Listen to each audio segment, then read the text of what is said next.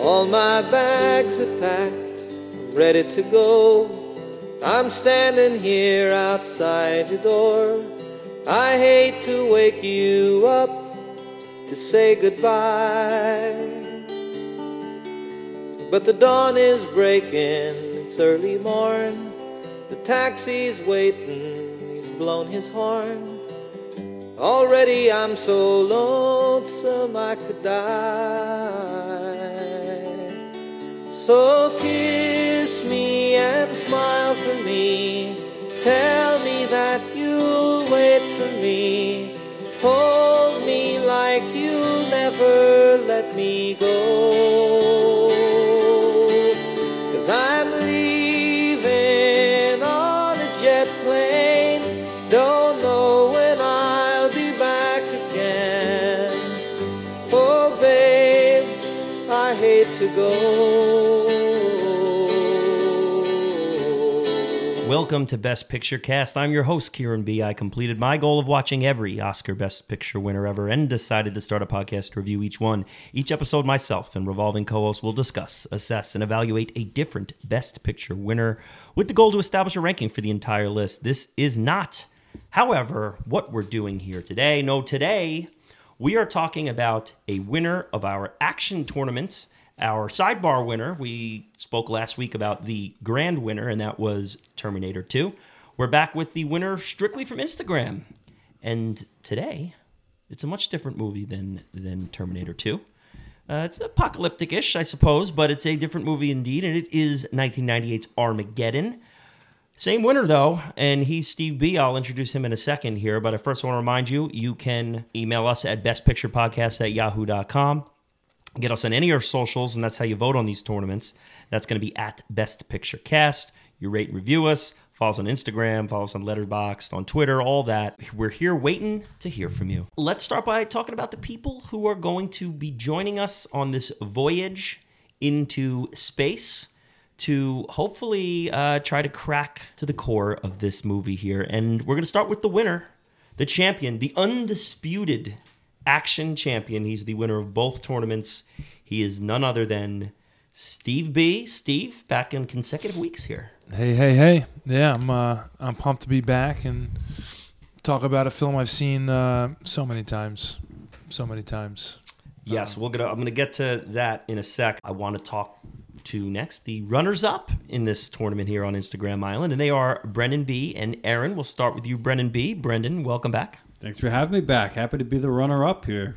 It's yes. rare that happens. That's right. You did make your first finals here, yes. So that's a step in the right direction for the franchise. It's like the loser finals, though, right? Well, yeah, you know. Here on Instagram Island, we don't use the L word. L's for love. The last time we heard you, Brendan, was I believe The Life of Emile Zola. Yeah. Way back when. Yeah, I barely even remember that. So yes, I think the hard that's how much that well. movie stuck with me. And Aaron B., you're back as well. This is your first full episode. This is my first full episode. That's right. Thanks for having me. The people heard from you on our horror draft. Yes, you didn't win that's that my one genre. either. That's my real wheelhouse. Yeah, and you had a passenger on board back at that point. Yes, they did. Now my little guy's upstairs. Yes, you guys are Lachlan B. Are parents with the newborn, so you're dealing with all of the life avenues that brings, I'm sure. But we look well rested and ready to go today. Well rested. Yeah, he didn't really. He decided to not sleep last night, but that's neither here nor there. So you just watched Armageddon all night. And I've seen this movie a million times. We watched it again specifically for this podcast. First time watching it as a parent. So. Oh wow! Okay, there you go. So that adds some things. Yeah. And then finally, we do have a fifth here today, and he is RDB. Because why not? Why not? I'm here in support of Action Steve. That's right. That's what we're going to be calling you.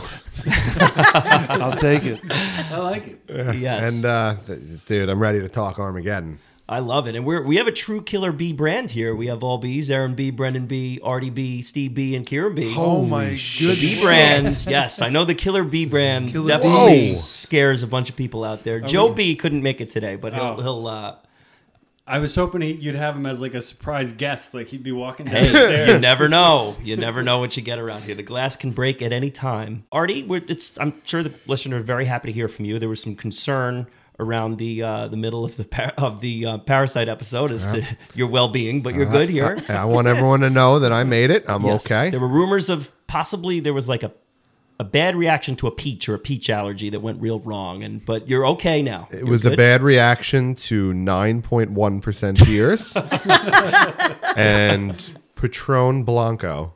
For the press releases, we'll go peach allergy, I think. But yes, Patron Blanco and among I think it others. was just that extra 0.1% that got you. Probably. Yes. Hey, that sounds like a great time to talk about what you're drinking today, Artie. And what did you? We'll start right with you, just so that people know if how concerned they have to be as we move along here. So our concern level out of 10 should be around a 3 today.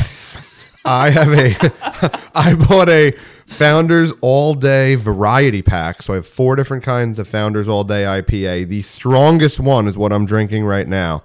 Okay. And it's only 4.9%. Excellent. And I'm drinking the Session Hazy IPA. Okay, from Founders up in Founders. Michigan, where the freezers roam. Yep. Love it. We have Brendan B. What'd you bring? All right, wrapped in this nice Keith Hernandez koozie, I've got an Allagash White. Aha, Allagash White, very popular around here. Allagash is Maine. upstate. Oh, it's Maine. Maine. Maine. Yeah, cool. One of the coolest breweries I've ever been to.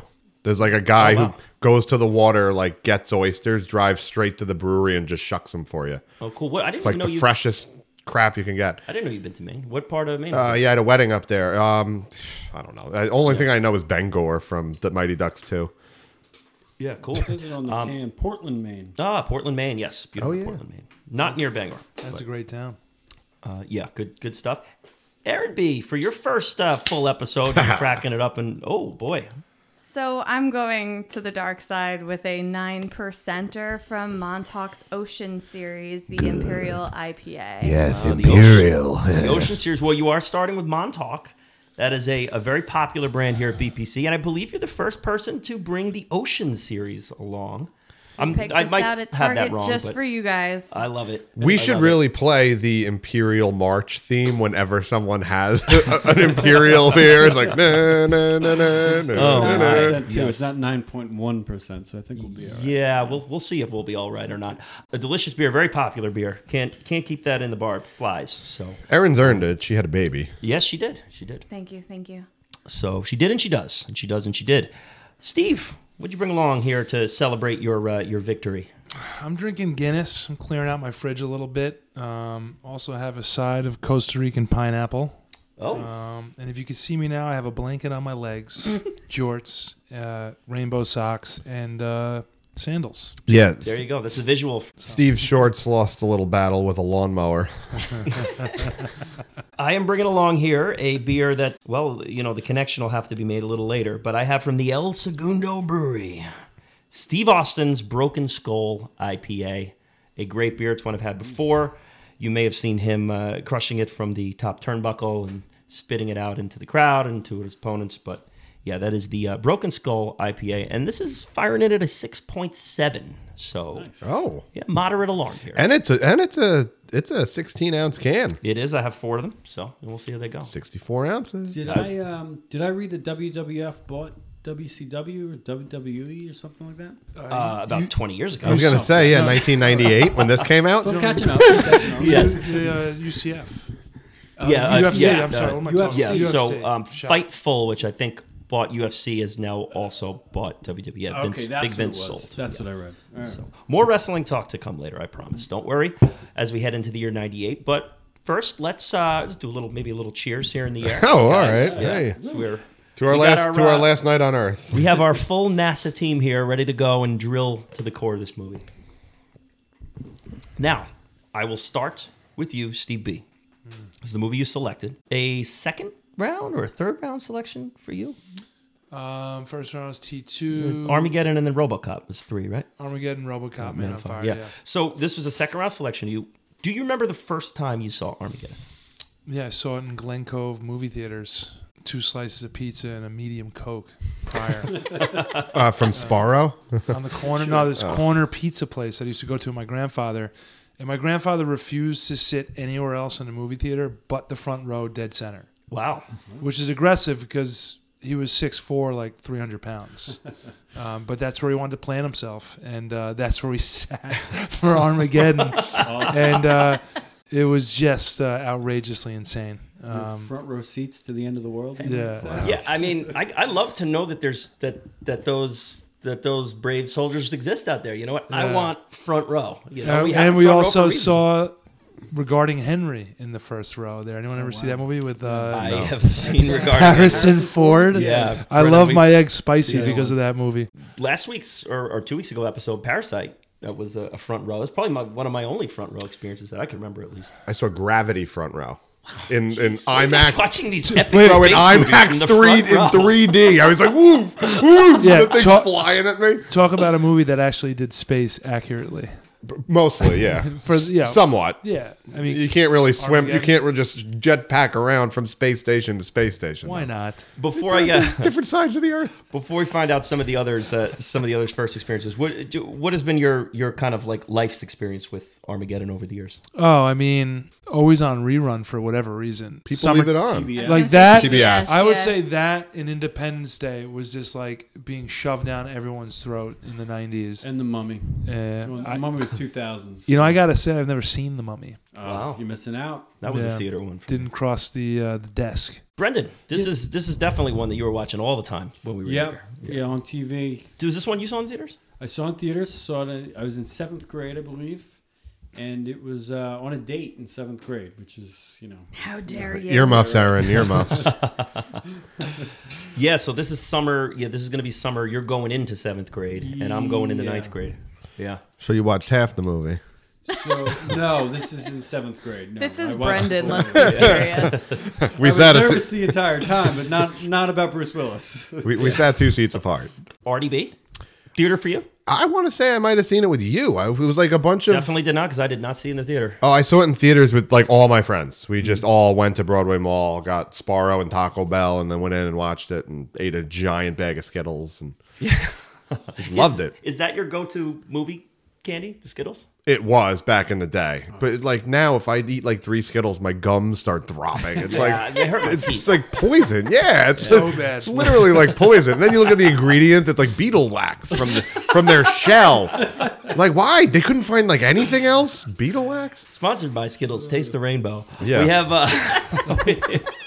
I'm a Sour Patch Kid. Yeah, that was me. That must Me be a too. family With thing. chocolate snow caps. Ooh, Those are bad. good. Yeah. Oh, I hated Not those. a big candy at the movie theater Oh, no. person. Popcorn? I'm not a big sweet tooth. Yeah, I'm a popcorn. Popcorn for Popcorn, sure. no butter.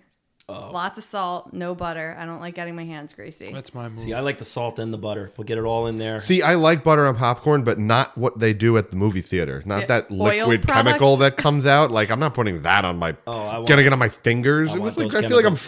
flammable when that's Give on me my those hand. chemicals, baby. Yeah, Ugh. come on, you went to the I'd rather throw peanut M&Ms. Just give me the beetle wax. Now you're a candy in the popcorn guy. peanut M&Ms. Wow. See, I never this never existed in my life. no. I like bouncing back and forth. That You know, is absolutely Salt, get some brilliant. sugar. Enjoy. Holy as shit. someone with a peanut allergy, no, it's not. Oh, well.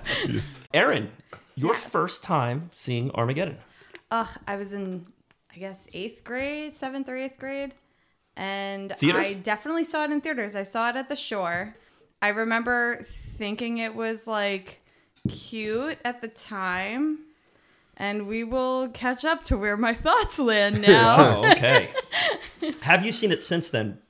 Between then and now? Yes. Yeah. Okay. So All right. I when you watched it for this, you were somewhat familiar with it. Yeah, so when we rewatched it last week, and it was purposeful to get a fresh viewing in our mind, but I already had in my mind from the times in between that like this movie didn't really it doesn't really do it for me. Wow. Okay. So we're gonna have a lot of thoughts out there in the middle here.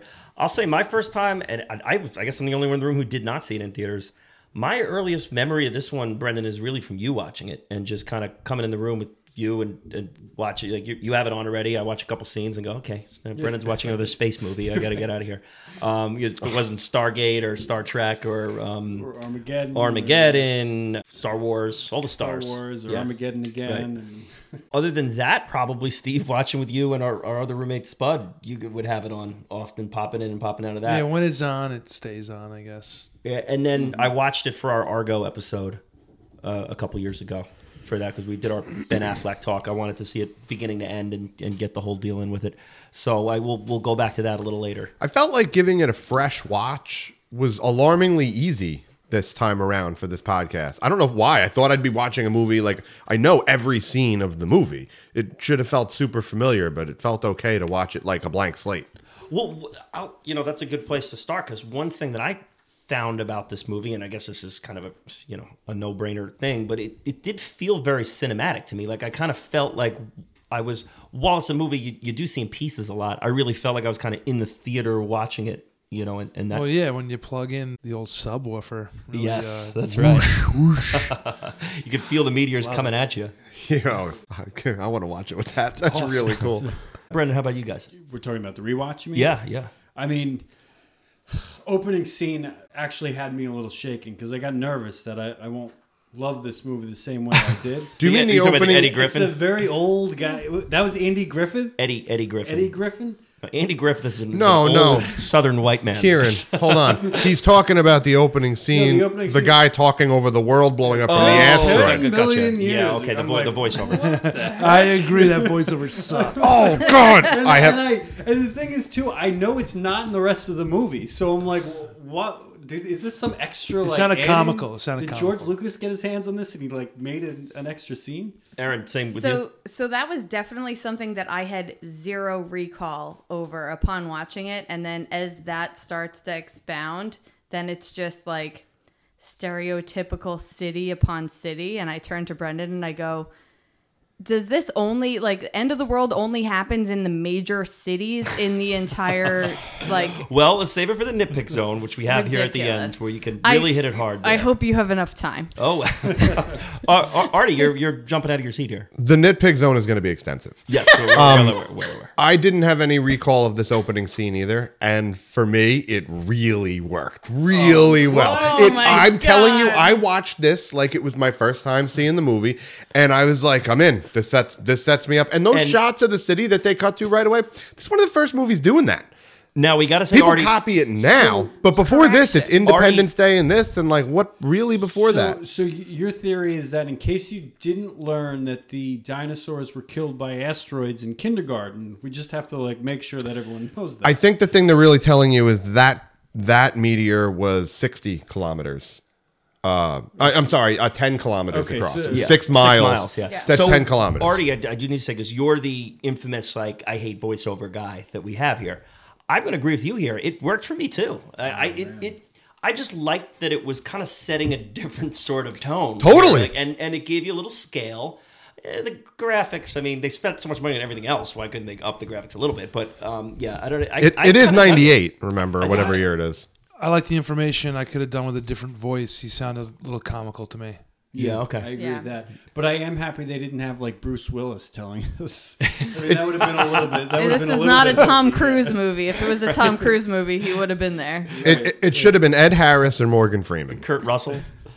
Howard Stern. So we got the opening monologue that Brendan hates and I love over the world ending. We're going to have a lot of these where someone loves it and someone hates it. The one thing about this movie is you either love it or you hate it. They do say that it's a 6-mile wide asteroid, and that destroyed the world. The one they're dealing with now size of is Texas. is a Texas. 1,100 kilometers. It's like what? How's that? 1,800 miles? Yeah, I mean, the size of Texas is a hell of a lot more than 6 miles. Yeah. We're in it now, so I think it's time we do the deep dive before we get too hot on this thing here. A lot to delve into in 1998. So before we go full on Armageddon, let's take a little stroll back to 1998. And in 1998, as Artie cracks open his beer, the WWF Heavyweight Championship changed hands on March 29th, 1998 at WrestleMania 14 as Stone Cold Steve Austin defeated the Heartbreak Kid Shawn Michaels in front of a sold-out crowd at the TD Garden in Boston. Give me a hell yeah, Steve. Give me a hell yeah. Oh, hell yeah. I would imagine you were probably watching that one back then. Yeah, my neighbor had the box. He had the hookup. The infamous box. Yeah. The unlocked box? Yeah, it was Yeah. it was awesome. My Uncle Billy had the unlocked box. It was just a whole new world. The first world championship in Stone Cold's illustrious career. Austin would hold the title for 90 days and drop it to the Big Red Machine. Brendan, the Big Red Machine? Who's that? Boston Red Sox? No, the Kane. Jesus Brendan. Christ, Kane. The Devil's favorite team. That's Cincinnati Reds, first of all. Sorry. Blanket on your lap. I didn't even get the right baseball team. Oh, Lord. This is why he's drinking PBR. All right, Aaron, let's try you now. Okay? Allagash White. So Kane won the title, held it for one night before losing it back to Austin 24 hours later. But he beat Austin in a first blood match. Aaron, what do you think? Do you remember the first blood match? Do you remember what that was or what it entailed? What the hell are you No, talking the first blood match. No, you never remember. No. Well, a first blood match was the first one to draw blood would lose. So you'd have to hit your opponent with a chair or. So did we shift into the Rambo part of this podcast? Is this First Blood? Well, see now that's right. We're calling it back to First Blood. So okay, we didn't have a lot of Big Red Machine fans back then. I love the Big Red I'm Machine. a huge big red Yeah. face Kane. Love him. With mask or without the mask? With. With. Always with. So much more sinister with the mask. And then when he took it off, I was like, See, the thing is, I was a WCW fan, so I was more of a Rey Mysterio guy. Yeah, we were going WCW back then. Right? Yeah. We're watching Goldberg take out everyone left and right. Raven. Yeah, Yes. the 90s was tough because I was a Met fan and a WCW fan. Most people And neither were, neither have aged well. right. Yeah. So back then it was really WWF and the Yankees. So. At least the Mets still exist. Now we got to say, Austin, Steve, we're big Stone Cold Austin supporters around here. 10 out of 10. Artie, I would say you're a big Stone Cold supporter. Hell yeah. Now he also starred in his very own movie, the underrated straight to DVD, The Condemned. Has anyone seen The Condemned?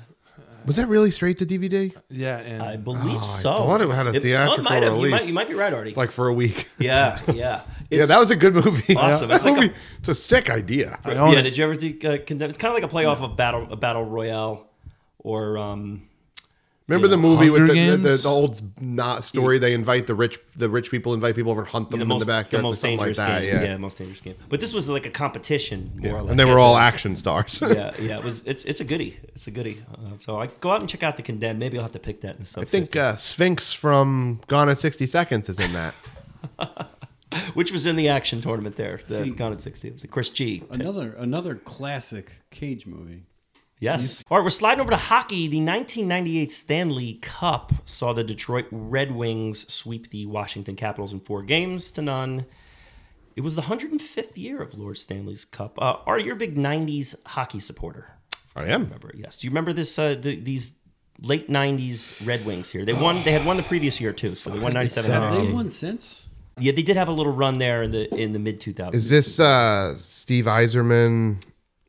Chris Osgood is the goalie. It is Steve Yzerman. Osgood Steve the Yzerman. backup. Steve Yzerman was the MVP of this Yeah. series. There you go. Very good. They had a really fast left winger. I can't remember his name at Yeah. all. Other Hall of Famers are Sergei Fedorov. Yeah, him. Yep. Yeah. Nicholas Lindstrom on that team too. Brendan Shanahan. And who was the goalie? I think this one might have been Dominic Koshik. Oh, maybe. really? No, or you might be right with Osgood. I'm I not think it sure. was Osgood. I think they bounced around a couple times. This was the second Stanley Cup win in a row for Detroit, the 9th in franchise history. For the Capitals, this was the franchise's first appearance in the finals since the team's inception in 1974. The 4th year in a row, the Stanley Cup finals ended in a sweep, and oddly enough, it has not happened since. Kind of a strange thing. 4 in a row, and there has not been a sweep since It 1998. was, did the Rangers sweep? Was it 95, this was- 95, 96, 97, 98? Yeah. Hockey's 4 in a weird row. with that. It ends the year after it starts. Yeah, this is the right? Stanley Cup, so it's the end year. So the Yeah. season's the year. World Leaders time. I'm keeping it in Eastern Asia here because we just did Parasite, so I got a lot of practice reading some names off in that, and then we have some Eastern Asian representation in this movie here by the forms of things getting blown up, of course. But we have the president of China in 1998 was Jiang Zemin. The president of South Korea was Kim Dae-jung. or Kim Dae-young, probably. Dae-young, J-U-N-G. Yeah, Kim Dae-young. It's not Spanish. I think it's Jung. Kim Jong. It's a hyphenation. Like Kim Jong Il has a J. Yeah, it's Kim Yeah. Jong. Isn't But it? this Kim, is isn't Dae- it Kim Jong Il's dad? No, this is South Korea. South Korea, yes. This is a D-E-J-U-N-G. Yes. So Oh, Dae-young. Dae-young. So it could be, yeah. We have no idea. We're speculating. Prime Minister of Vietnam was Phan Vam Khai, and the Emperor of Japan was simply Akihito. Much I like Oh, like that's cool. Yeah, that's I- good. right? just Akihito. No first name there. Just It's like Prince. or Seal Madonna. Seal. Sting. It's country music time. We're gonna guess the meaning of the song based on the title. Aaron, this is your first one of these here. I'm excited. Brendan, I believe this is your first My first specialty one. episode First too. one. Wow. Okay. A little A nervous. veteran. So as an original season guy, you haven't been on a specialty one yet. No. Oh boy. Okay. Steve, you're fresh on the heels of Terminator 2 last week, so Yeah, you're now well I'm on practiced. it. I'm all over it. Okay.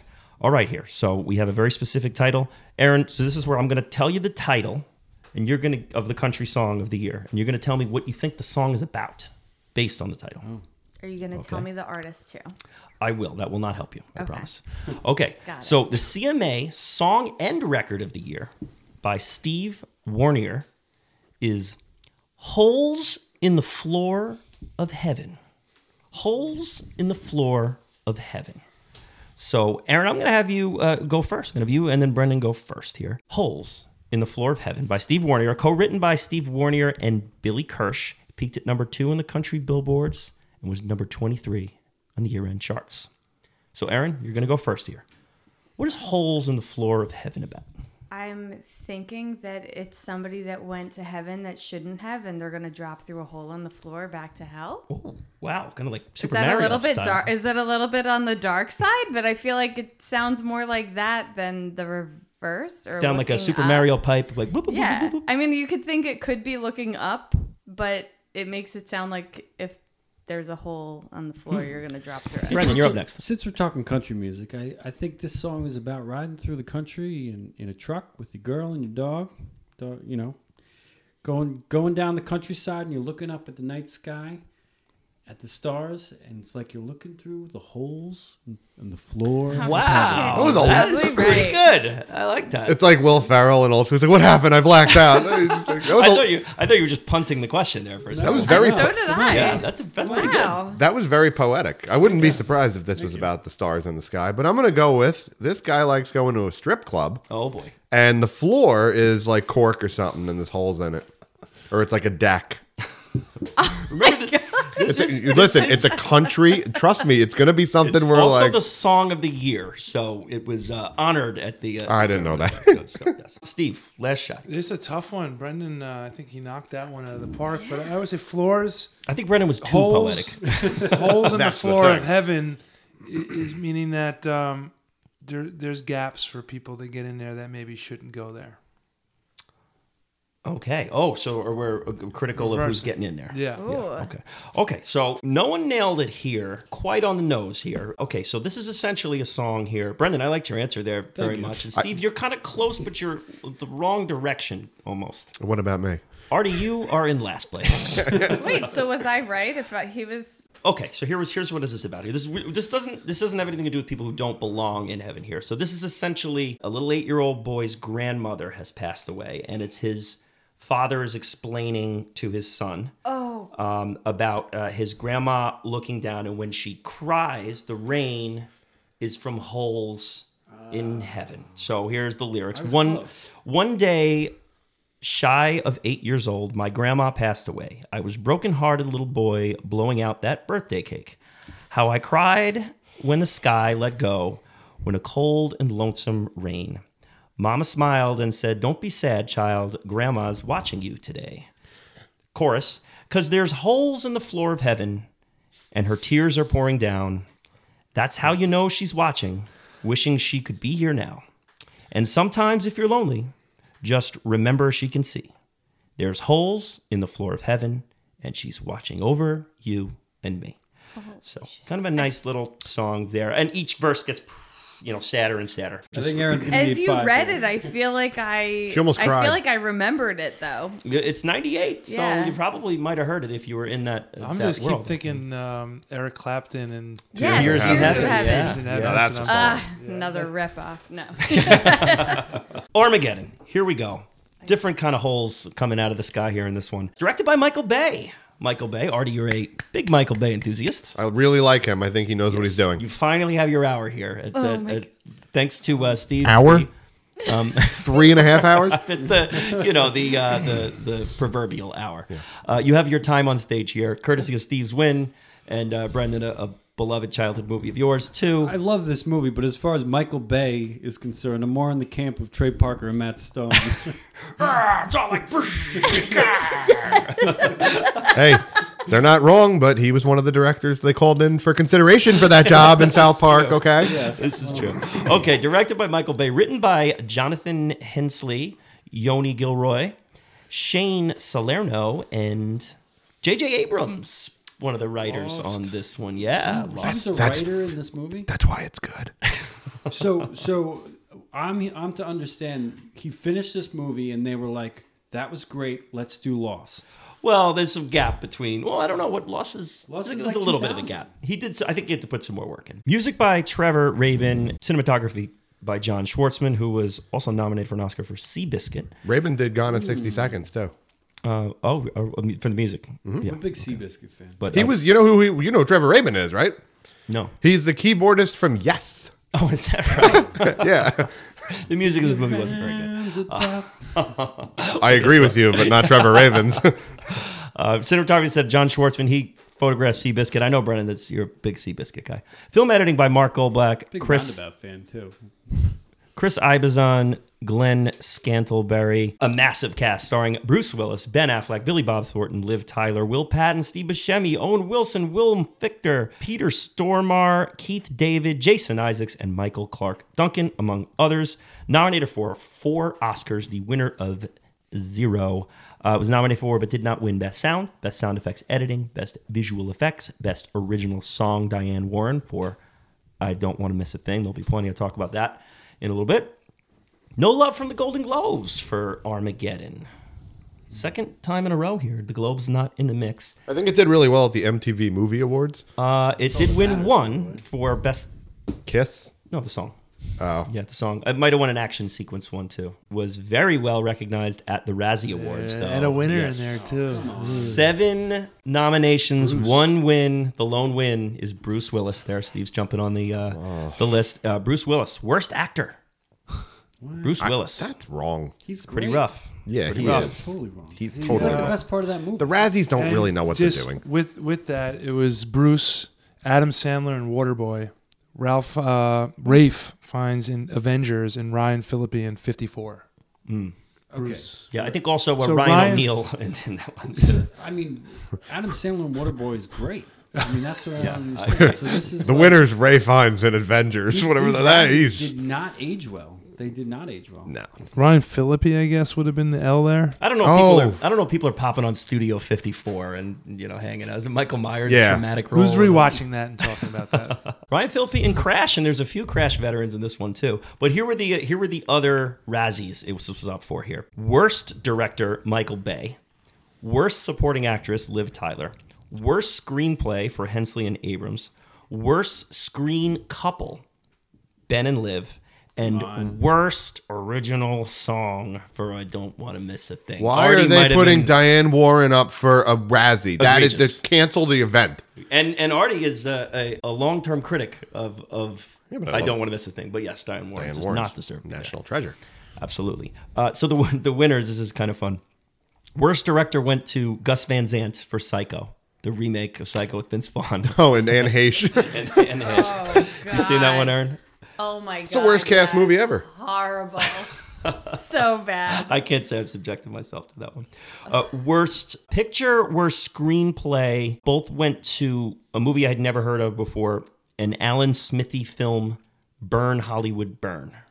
Never heard of it. Yeah, You I ever heard? saw that and didn't even write it down. Supporting actress went to Maria Patillo, who I'm not familiar with, but it was from Godzilla, the Matthew Broderick Godzilla. Oh, yeah. That movie's awful. Yeah, great soundtrack, though. Yeah. Yes. And this one is a lot of fun. A lot of fun here. That soundtrack had Brain Stew from Green Day with Yeah. Godzilla roars mixed into it. Yeah, come with me. It was like, did it.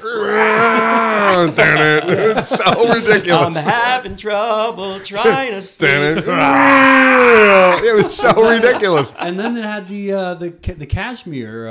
Oh, yeah. Come with me. Come with me. Yeah. Fuck my enemies. Fuck my foes. What a terrible. Fuck all these That was hoes. before he was P Diddy, wasn't it? Yeah. He was probably just Puff Daddy. Yeah. Or Puffy. He was hot off of Puffy. Mo Money Mo Problems Right. in that one. I know what you want. Big song back That then. soundtrack was awesome. It was. Foo Jamiroquai on Fighters, there. Jamiroquai was on there too. Whoa, and boom, boo-doo. Rage Against the Machine, No Shelter. Boom, boom. Yeah, No Ben Shelter. Folds 5 was on that too. You're right, Brendan. We had that one. I skipped that track. Okay, this is my favorite one. The worst screen couple for Ben and Liv did not go to Ben and Liv. Do you know who won this one? From the movie Man in the Iron Mask, Leo and himself. Oh, that's hilarious. What is kind of ridiculous? Sucked. That movie, The movie was pretty sucks. The horrible. worst on-screen couple goes to the two Leos. Yeah. You know what I was going to guess? Excess Baggage with Lisa Silverstone and Benicio del Toro. Come on now. That was a good movie. I hate that movie. Oh boy, a 6.7 on IMDb for Armageddon. Steve, you're our IMDb rating guy. 6.7 doesn't really fly. Does it check out for you though? For Armageddon, that hits. It hits, That okay. hits. Yeah. It's at a 10, right? Yeah. The It's highest not that good. The highest rated is I think the Shawshank is 9.2. So there's no movie higher than a 9.2. So it's kind of like on a 1 to 9 scale. I think guilty pleasures tap out at like 7. I would agree with that. Like yeah, guilty like- pleasure or awesomely bad. I think The Rock might be like a 7-1 or Yeah, something. yeah. See, that's a travesty to me. Yeah. Yeah, The Rock is so good. Yeah. Okay, so it was released in the U.S. on July 1st, 1998, 4th of July weekend. $140 million budget, spared no expense. Grossed $201 domestically. I'm sorry. Grossed $201 million domestically. 36 opening weekends, $353 million international. So overall, it's a grand total of just under $554 million. In Wow, 98, so they made by a the way, lot of which is money a on lot this. of money. Lot of money indeed. What with inflation? $500 million.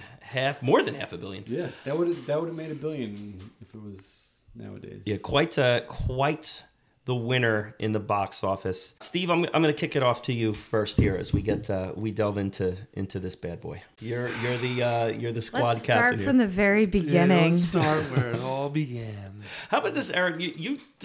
This just didn't work for you. It seems you're just are not big on the Armageddon train here. So you guys will be really happy to know that I just found the notes in my phone that I forgot that I took when we watched this. She was furious. And it literally starts immediately, which I think everybody's going to have something to talk about with this initial point is the intro has a scene of the World Trade Center on fire. Yeah, that is honestly just that aside, like that specific image aside, the whole Shocking. that whole scene there is just something I just don't Your think gut you're gonna turns. Haven't they see. cut that Yeah. out of some other movie recently? That- Home Alone, Home yeah. Alone, New But- York. So but it that's wasn't what on I- fire. But it was No, just they shown. they Yeah. just There. they just smudged it out of that. I said to Brendan, I was like, I thought that they erased this from Yeah. something, but maybe it's on certain like streaming services and not others. But I was really shocked to see it, and I was like, "Oh my god, It was this is pretty crazy!" eerie. It eerie was to pretty see. jarring, yeah, and just that whole scene in itself, and like the cab, hanging with Mr. Cooper in the cab, like Oh going, my terrorists! gosh. Look at this terrorist attacking us again, like smiling, like with the tourists in the back. Very oddly, this whole scene was bizarre to Yeah. me. Like, Yeah. And it didn't get better as they went from New York to the other cities around the world. I felt like Michael Bay was just like digging a ditch. And I was like, oh my God, what are they going to do next? And then there's like small children in like an alleyway somewhere in China. And I was like, this is... I do just want to say one thing to kick it off. I will say this. As people hate on it and shit on it, whatever, you could think what you want about it, but what would you do for a film like this today? To go to the theater with a big old popcorn and sit down and watch something like this, because stuff like this isn't being made anymore. So I wish I can go watch this in movie theaters today. So I'll just start with that. I mean, there is some shitty stuff in here. I just took an arrow to the heart. I'm just saying, like, it's just like, how much more BS can be pumped out? It's nice to just not think a little bit and just watch something crazy and a bunch of cowboys in space. So I 100% agree with that. That's what I love. But to focus on what we were just talking about, the scene of kind of like the everyday New Yorkers going through, New York, and they focus in on the one guy with his dog, I think. Now, Independence Day was great at this. They chose these like few characters that they'd focus on right before everything was destroyed to kind of give the human experience into the destruction scene. This just seems so forced on us. It was these characters on the streets of the city that this guy, I guess, cares about his dog. The dog survived, and then we never see him again. Yeah, this section was, first of all, it was very 90s. The whole Eddie Griffin character was just so 90s. I mean, he was market corrected by Chris Tucker probably like a year later. Yeah, and Mr. Cooper was. and it just, I agree, Brennan. These characters seem very forced, and this whole section, this was kind of Michael Bay, like, all right, we just need to have like an action sequence to start this thing. The star of this very scene, Michael Bay. The star of this scene is the asteroid smashing into everything. Yeah. The characters talking, like this guy is holding his dog and his dog's biting the guy's Godzilla thing he's trying to sell, and he's like, "What are you doing to my dog?" He's like, this guy's livelihood is selling this stupid Godzilla blow up thing, and you're getting mad at him. Wait, watch your damn dog. Do you know how much they paid for that dog? No. Do you know how much? $20,000 a day. Stop it. Wow. Nice. Oh, I got to get an acting dog. Just the amount of money wasted, and just on a side note about money wasted, they gave Bruce Willis a second trailer housing a massive gym that was never used. $175,000. Hang on. Can I one up you on this right now? Please. They bought a brand new set of teeth. Oh, For Ben Affleck for this movie for a whopping $21,000. They bought new teeth for him. Yeah. Bought new baby teeth. teeth. You see the Whole before new and set of after photos. chompers. He had baby Good teeth. for him. I think the Dodgers did that for Freddie Freeman too. Didn't they? Michael. Oh my God. Michael Bay. Michael Bay, quote unquote, said that he's a nice looking kid. He looks like he has baby's teeth. Yeah, and he was like, it was Bruckheimer who because he did the same for Cruise with Days of Top Gun. Thunder. No, Top Gun. Oh. Yeah, Cruise used to have all jacked up teeth. Yeah. Which bought new veneers for him. But this movie is expensive looking. Like it just looks expensive. Like there's like this is they're just throwing money at this thing. And hey, listen, they made it. Apparently, Liv Tyler turned this movie down like Multiple 3 times. times. So you know what's happening there is they're just adding zeros to Yeah. the check until she Throwing says money. yes. It's All right, well, have your dad come in and sing a bunch of songs, I guess. Yeah, right. Yeah, sure, your dad can come along Pay your too. dad too. The Yeah. question is, at least we know that this was after the fact that she already knew that Steven Tyler was her father and not actually. Initially she thought that Todd Rundgren was her father. Is that around this time frame? I don't know anything about that. Yeah, so I think that she found out around the time that I believe it was after she did the video for Crazy. Okay, but she's there. You know what's crazy though is now Steven Tyler looks like a single mother. Yeah, she looks like your crazy Aunt Janice that lives in the woods and like makes kombucha. Let's just go to Liv Tyler then in this. I think she's fantastic in this. Stunning. I Gorgeous. like pretty much everything about this movie. You're not gonna get much negativity from me over here. I think she's great too. The whole intro on the oil rig with her, like That I was quit, and then awesome. she just turns around and starts working. Right after she tells Harry she quits, she starts working to the clients. I love all that. Love that whole the great character development. The whole oil rig scene, talking about her period. Buscemi's like, he showed me how to use the tampon, I didn't and he's like, show oh her. hey Harry, I told her, I didn't show her. So this movie was desperate for a strong woman character. I think she fills it great. I mean, it's Yeah, I mean, we're a bunch of dudes and Aaron talking about Armageddon. That's kind of like Armageddon. It's just a bunch of dudes and a girl. I mean, it's totally fine, but I was going to just jump back onto the Steve fucking Buscemi because as soon as he came on the screen, I was like, I forgot he was in this. Yeah, I mean, he's one of my favorite parts. Me too. He was duped.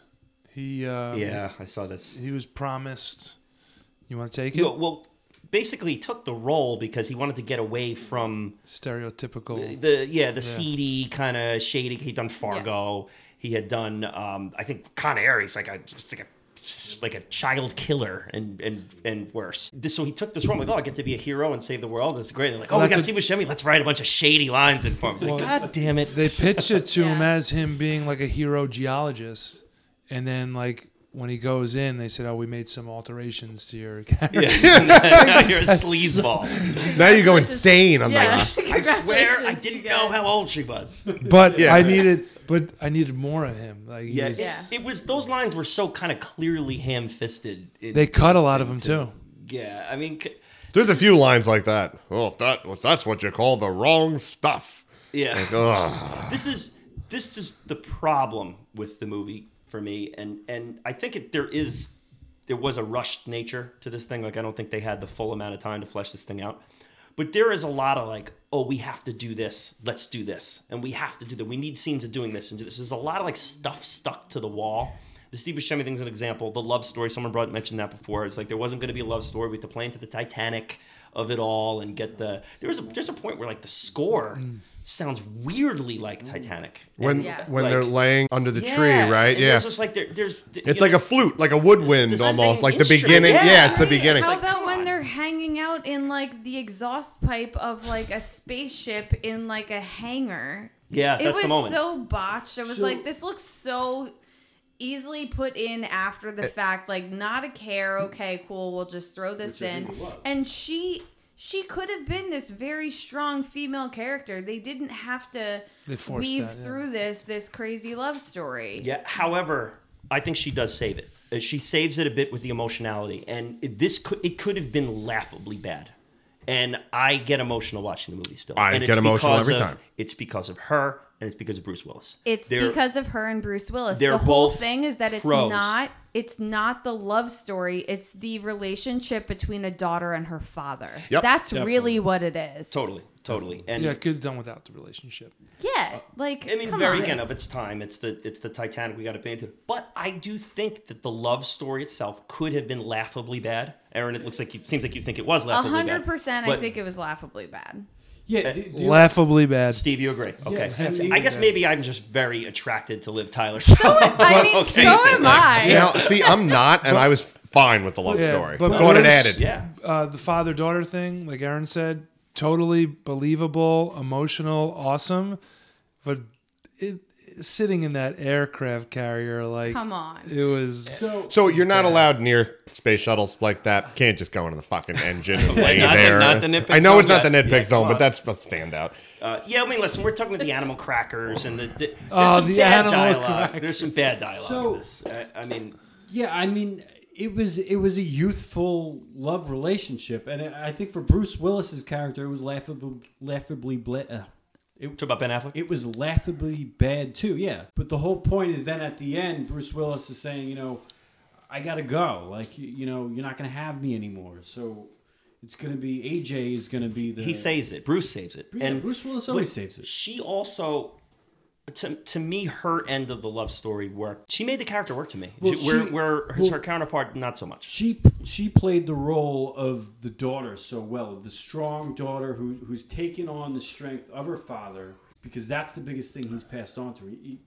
In his opinion, he says, he might not have been the best father, but he gave to her those qualities that she's now carrying on. Yeah, Bruce. Let's talk Bruce now. I love Bruce Willis, and I love all the stuff he's done since the 90s. And I mean, since me growing up in the 90s, watching all of his 80s flicks and, Pulp Fiction.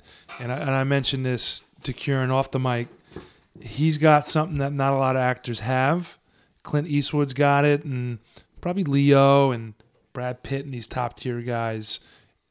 More so Bruce and Clint to me in their own special world, where their facial expressions tell words. Mm-hmm. And Bruce has got that damn smirk. And then when he looks and act, like him and Clint Eastwood have that thing where they could just kind of tell a lot of words without saying anything. Bruce Willis is a franchise-changing entity. You know, he comes in and, you know, it's like when a shitty basketball team they've just sucked for a decade, and all of a sudden they have Chris Paul now. And now Chris Paul rolls in and they're like, "Oh, we get to go to the playoffs now? Oh, wow, great. I didn't know this was a thing." And Bruce Willis comes in, he's just like, "I'm here. I'm in the center of this movie. Let's go." And we're in the wheelhouse of Bruce here in the 90s. He came in late. And did he? He was late to the project? He came in late to the project, and Disney absorbed. He wanted to absorb a project he was doing. I forget the name of the movie. And Disney said, "We'll absorb that project if you star in Armageddon and 2 more features for us." Yes. And the 2 more features were Sixth Sense and Unbreakable. It was I bet you the movie he wanted was Mercury Rising, which was like the worst movie wasn't ever. I thought it was going to be him and the little kid with... Mercury Rising with autism, who solves the code. Oh, okay. I was thinking of a way worse one. Yeah, you're thinking of... Not North, but that's bad too. But North's that's Rob great. Reiner. Yeah, no, there's another one with him and like a little blonde Disney's kid. the Kid. Disney's the Kid. Yeah. Oh my God. This is like the decline. And then afterwards, he said he would never work with Michael Bay again. After this movie? After Armageddon, yeah. Wow. So we got to work with M. Night Shyamalan. Artie, Michael Bay. What? Give us some of the things that you like the most about him, because I'm not a Michael Bay guy. I like this one. I like The Rock. Yeah, so I'm going to give him the credit for this. The style of camera that he chooses to implement really works really well for action movies. It's dynamic. You're always moving through stuff. There's constant movement. Every time a scene ends, someone's moving. When a scene starts, a car's stopping, or a guy's rolling on an office chair across. There's constant movement and action. You're never on a scene for too long. Everything's colorful and vibrant. You get these big, city landscapes, and then you get 8 guys walking, and it should be cheesy, but it's kind of cool. It's it works when he plans it, and his use of slow-mo is it's good. It's not as bad as it should be. Brennan, Michael Bay style. Oh my God! So if I can just jump on top of that, so that style actually worked great for the 90s for TV syndication. So I mean, it's perfect for TBS. You throw that on, you throw a million commercials in the middle of it, but any moment if you turn that movie on and you jump into it, it grabs you. Mm-hmm. And so now it's got the hook. Now you're watching the rest of the movie. I mean, it's literally. That's what Kieran described me doing as a kid. Is always be watching Armageddon, and then he would jump into it. Yep. Yeah. So that style worked. You don't have live television now. I don't know if it would quite deliver the same longevity that it had back then. Good point. Aaron, Michael Bay style for you. I'm crawling out of my skin right now. Essentially, everything that Michael Bay does to me is like an extended long trailer where everything's like, how can we do the most over-the-top thing possible? Let's have all of the explosions, all of the fires, all of the quick shots and scenes. It's like when you're going through Netflix or something, and then you stop on something just to like read the dialogue of like read the description, and then the trailer starts playing, you're like, well, I just saw the entire movie. And that's basically how Michael Bay movies Well, at least with him, it is the entire movie. It literally is the entire movie. So I think what Artie... That's what what's his name said. Ebert. Yeah, Ebert, what do you call it? 150-minute trailer. I have a note about how great the pacing is. Like, you know what? The average cut was a second and a half. Ooh. God. Wow. That's what I'm telling you. The style of camera, so but it doesn't feel that way. It's very chaotic when you're watching it, but like... I'm not a cut guy. To Artie's point is, I think that his point is within the genre, that approach can be very successful. I think he succeeds at it, now, yes. I gotta say, like, I don't care for his style, personally. I like The Rock. I like this. That kind of is where it ends for me. It kind of feels like I'm watching a Go Army commercial the whole time I'm watching one of his movies. This goes back to the other comment that I was trying to make when you said it's cool watching 8 guys walk in slow-mo, but how many times can you rip off another movie? Like Top Gun, slow-mo, high fives. That's the same producer, Jerry Bruckheimer. Bruckheimer puts that in all his movies. Okay, yeah. but what happened was, because of Top Gun got a lot of ability to use certain facilities and materials because it was so patriotic. Mm-hmm. Armageddon realized that really and tried good to for do the recruitment. same thing.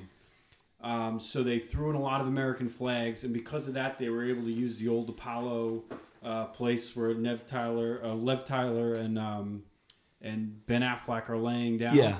You're not really allowed to access that area. They allowed them to do that because they threw a bunch of American flags. He did some guerrilla filming too, like distracted cops and took shots of things and stuff like that. So, but I like that stuff. Though. I like that too. You're going out of your way to get images and shots for like Rocky's all about that. Like there's so many parts of Rocky that just they got extra things to try to beef up the movie a little bit. So that's cool. My point though is with his style, which I don't usually care for. There's something about this movie that really works for me. And I think that with his style, and I think that the comparison is if you watch a movie like Deep Impact, which really doesn't work. And I don't know, slow. This is kind of a very cheesy idea. It's a cheesy approach. We've seen it fail many times. Day After Tomorrow, which is one of the most unwatchable movies you could be a part of, because they're leaning on the wrong things. He was leaning on the right things. Let's not make this a discussion as to whether the meteor is actually coming and hitting us or not. Let's make the discussion about how we should do it. We have no options. This is our only one. It's not a great idea. Let's make it about the people going up and doing it. That's the part of it that works for me. Let's 100%. make it fun for the audience. Yeah, right. You know, one other thing is like, I get it's been done a lot, but The Rock and this are two of his like first big movies. He's kind of starting this. He gets old. Michael Bay's style eventually gets old, but this is kind of where it starts, and it works. Yeah, That's a good point. It's a good point because in a lot of ways, this falls into the class of monster movies without a monster. right. I mean, you have an asteroid coming, but it's a very unanimated asteroid, and they go on to make some silly The screaming noises. They make some silly comments later on, like Godzilla screaming. suggesting that the asteroid is alive, or Wait, what? there's points where all of a sudden, like there's a storm on the asteroid. Everything's getting thrown around. Oh, yeah. And they go, "What's going on?" Like they know we're trying to kill it. Oh God. Oh, well, that okay, yeah. That's ridiculous. Listen, the first 45 minutes of this movie totally worked for me. You know, other than the things I lied on the very beginning, which did not work for like the New York City scenes did not work. Meanwhile, that's But I'm about talking 90 seconds, that New York City I'm thing. talking about Billy Bob figuring out we got a problem Yeah. to getting these guys ready to go to space. That stuff totally works for me. The second half of the movie we'll talk about. I have some issues there, but Artie, you said the oil rig. Love the oil rig. Yeah. Love the. They're two. It's the best scene in the whole movie. It's amazing. It's amazing. 100%. The setup's cool. I think it was an actual oil rig. They develop like 13 characters in a matter of a minute. Yeah. Like really develop them. Yeah. Steve, I know. It's amazing. Bruce Willis is like, "Wait a minute. You've never apologized to me this quick. What's going on here?" Steve, I know you're huge on practical effects and no green screen, no CGI. This is an actual oil rig, an actual setup here. This is where you want to see a movie being filmed. Yeah, it was a $200 million oil rig, and they talked him into using it by telling them the movie was about drillers that saved the world, and that's how they were able to film on there, which it was. Didn't lie. But it was awesome, and I loved that it was real. What kind of egomaniacs are these guys that run the oil rigs that are like, oh, well, we saved the world? Well, yeah, go ahead. Probably underappreciated blue collar workers. No, and they're sure, also but like people- a $200 million. The phrase that people use to refer to them as roughnecks. I mean, it's Well, do you think people take kindly to drilling? I question. It's funny. So Yeah, right. There's such a huge pull for the use of all of the equipment from NASA. I wonder how much this gave an uptick to people joining into like oil rig Right. drilling. Yeah, that's like, But let's also separate the oil companies from the people who have to actually drill. Oh, you know, yes. and, No. and you know, 100%. there's We saw the We clients. could sit and have a hour podcast about the evils of drilling, but let's we're talking about like the blue collar workers who are actually in there in the midst of it. Well, Someone's gotta there do is it. a cool match that they do there because typically especially with the early astronauts, you get the idea that there are a bunch of these like aeronautic cowboys, and they in many ways portray the oil drillers in the same way. Is that they're just these kind of wild. I mean, Steve Buscemi, he's like, I have a degree in this, and this. Why do I do this? Because the hours are flexible and I get to use see the world. explosives. And Yeah. I get to play with it. Right. Scenery's great. Yeah. Cedar is great, and I get to use explosives. Right. Right. So there's two movie tropes or elements that get me every time. Doesn't matter what the movie is. Doesn't matter how they do it. They're going to get me every time. and this movie has them. Oddly enough, I think the Mighty Ducks series has them both too. One is when you give me a montage of assembling a team and you run through their characteristics. Sign me the I'm in fuck every time. up for that. I'm in every time. Oh yeah, this is Bobby's the best skater in Texas. There's only one problem. He can't stop. You know, like give me all of that. Michael Clark Duncan, let's go. Oh, Owen Wilson on a horse, like the montage. Rally him up. Give me each one. Gets me every time. The other one is when the entire cast sings a popular song. Every time. Almost Famous with Elton John singing the Tiny Dancer. Tiny Dancer. Mighty Ducks singing We Are the Champions. It's by the campfire. I mean, It's like every time. It's like the only part of Top Gun, yeah, good one, Aaron. Top Gun. Maverick. Scream 2. Do you know what they sing? It's the only part I like of the Replacements. This was the Replacements. How about what's the other foot? Remember the Titans? Well, also Chuck and Larry. I think The Office does one with Ving- the Flintstones theme. Ving Rhames has one. Chuck and Larry. Do you know what they sang on the plane in Con Air? Sweet Home Alabama. Right. And what happened to the band? Oh, they died. Yeah, he's like, you know the definition of irony: singing a song made famous by a You know what band that happened to- died in a what plane happened to crash. Steve Buscemi. What happened to John Steve Denver? Buscemi in a Jerry Bruckheimer movie, What by the happened way. to John Denver? There you Yeah, go. John Denver. In the Oh, Lakers, yeah. too. Yeah, same day of mission. Oh, they played John Denver. Oh, Yeah, Did that leave it happen on a to jet John plane. Denver before? oh, That was before Armageddon. that was before he died. That was It's before gonna he be- died. I don't think it Fact was. check that. It's Yeah. right Really? around the same time. I think he's.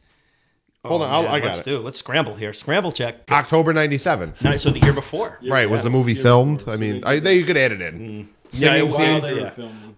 Love John Denver, by the way. That got dubbed in with the love story. Yeah. Yeah. Their mouths Well- are singing a different song, and they just play It was John a part Denver. of- Yeah, it was a part of the love story. I mean, Ben Affleck sings it. Too. Yeah. That's what I'm saying. They were Yeah, so- singing so then it was on the later Banana end Boat of it. song. Yeah. What's the song in Beetlejuice? He just I've never passed. seen Beetlejuice. He just passed away. He just passed away. Get on the boat. Me want to go home. Passed away Aw. yesterday. Who? The singer of the song. Mr. Tallyman telling me banana. That's a great song. So those two parts. I mean, the whole assembly of the squad, getting them in the different places, and also them going home to their families for the one night. Yeah. Bruce Willis is walking off and saying, "Hey, well, if you don't like it, see you later. I'm the only one. I have all the demands in the world." It is. I'm sorry. That the one with the wife and the kid. Will Patton. That's tore my That heart should have out. sucked. It should have sucked. Yeah, well, it didn't suck. And it should have sucked at the end, too. And it should have sucked when she's like, that's your daddy. All of it makes me cry. Yeah, no, it was really good. There's nothing I can do No, about that was like one of the most emotionally tight moments of the entire movie. Totally. The Will Patton scene. It was great. He's just But a salesman. wasn't He's a it salesman. a huge Mommy, the callback, salesman's though? on TV. Didn't you guys find this as like a huge callback to like Top Gun and Goose's son that now in Maverick they bring back? Jerry Bruckheimer is very formulaic. So what you're saying Goose was is we're not a- gonna get an Armageddon 2 Maverick style. But Goose was and Goose bring was it a all back. Armageddon and it's gonna Maverick? I don't It's know. gonna be Liv Tyler and Ben Affleck's kid. Artie's and eyes they just really lit up. want to be an astronaut, and no one's gonna let him be an astronaut. Let's. Tom Cruise. Well, I do need There to you go. Aaron. I do need to specify.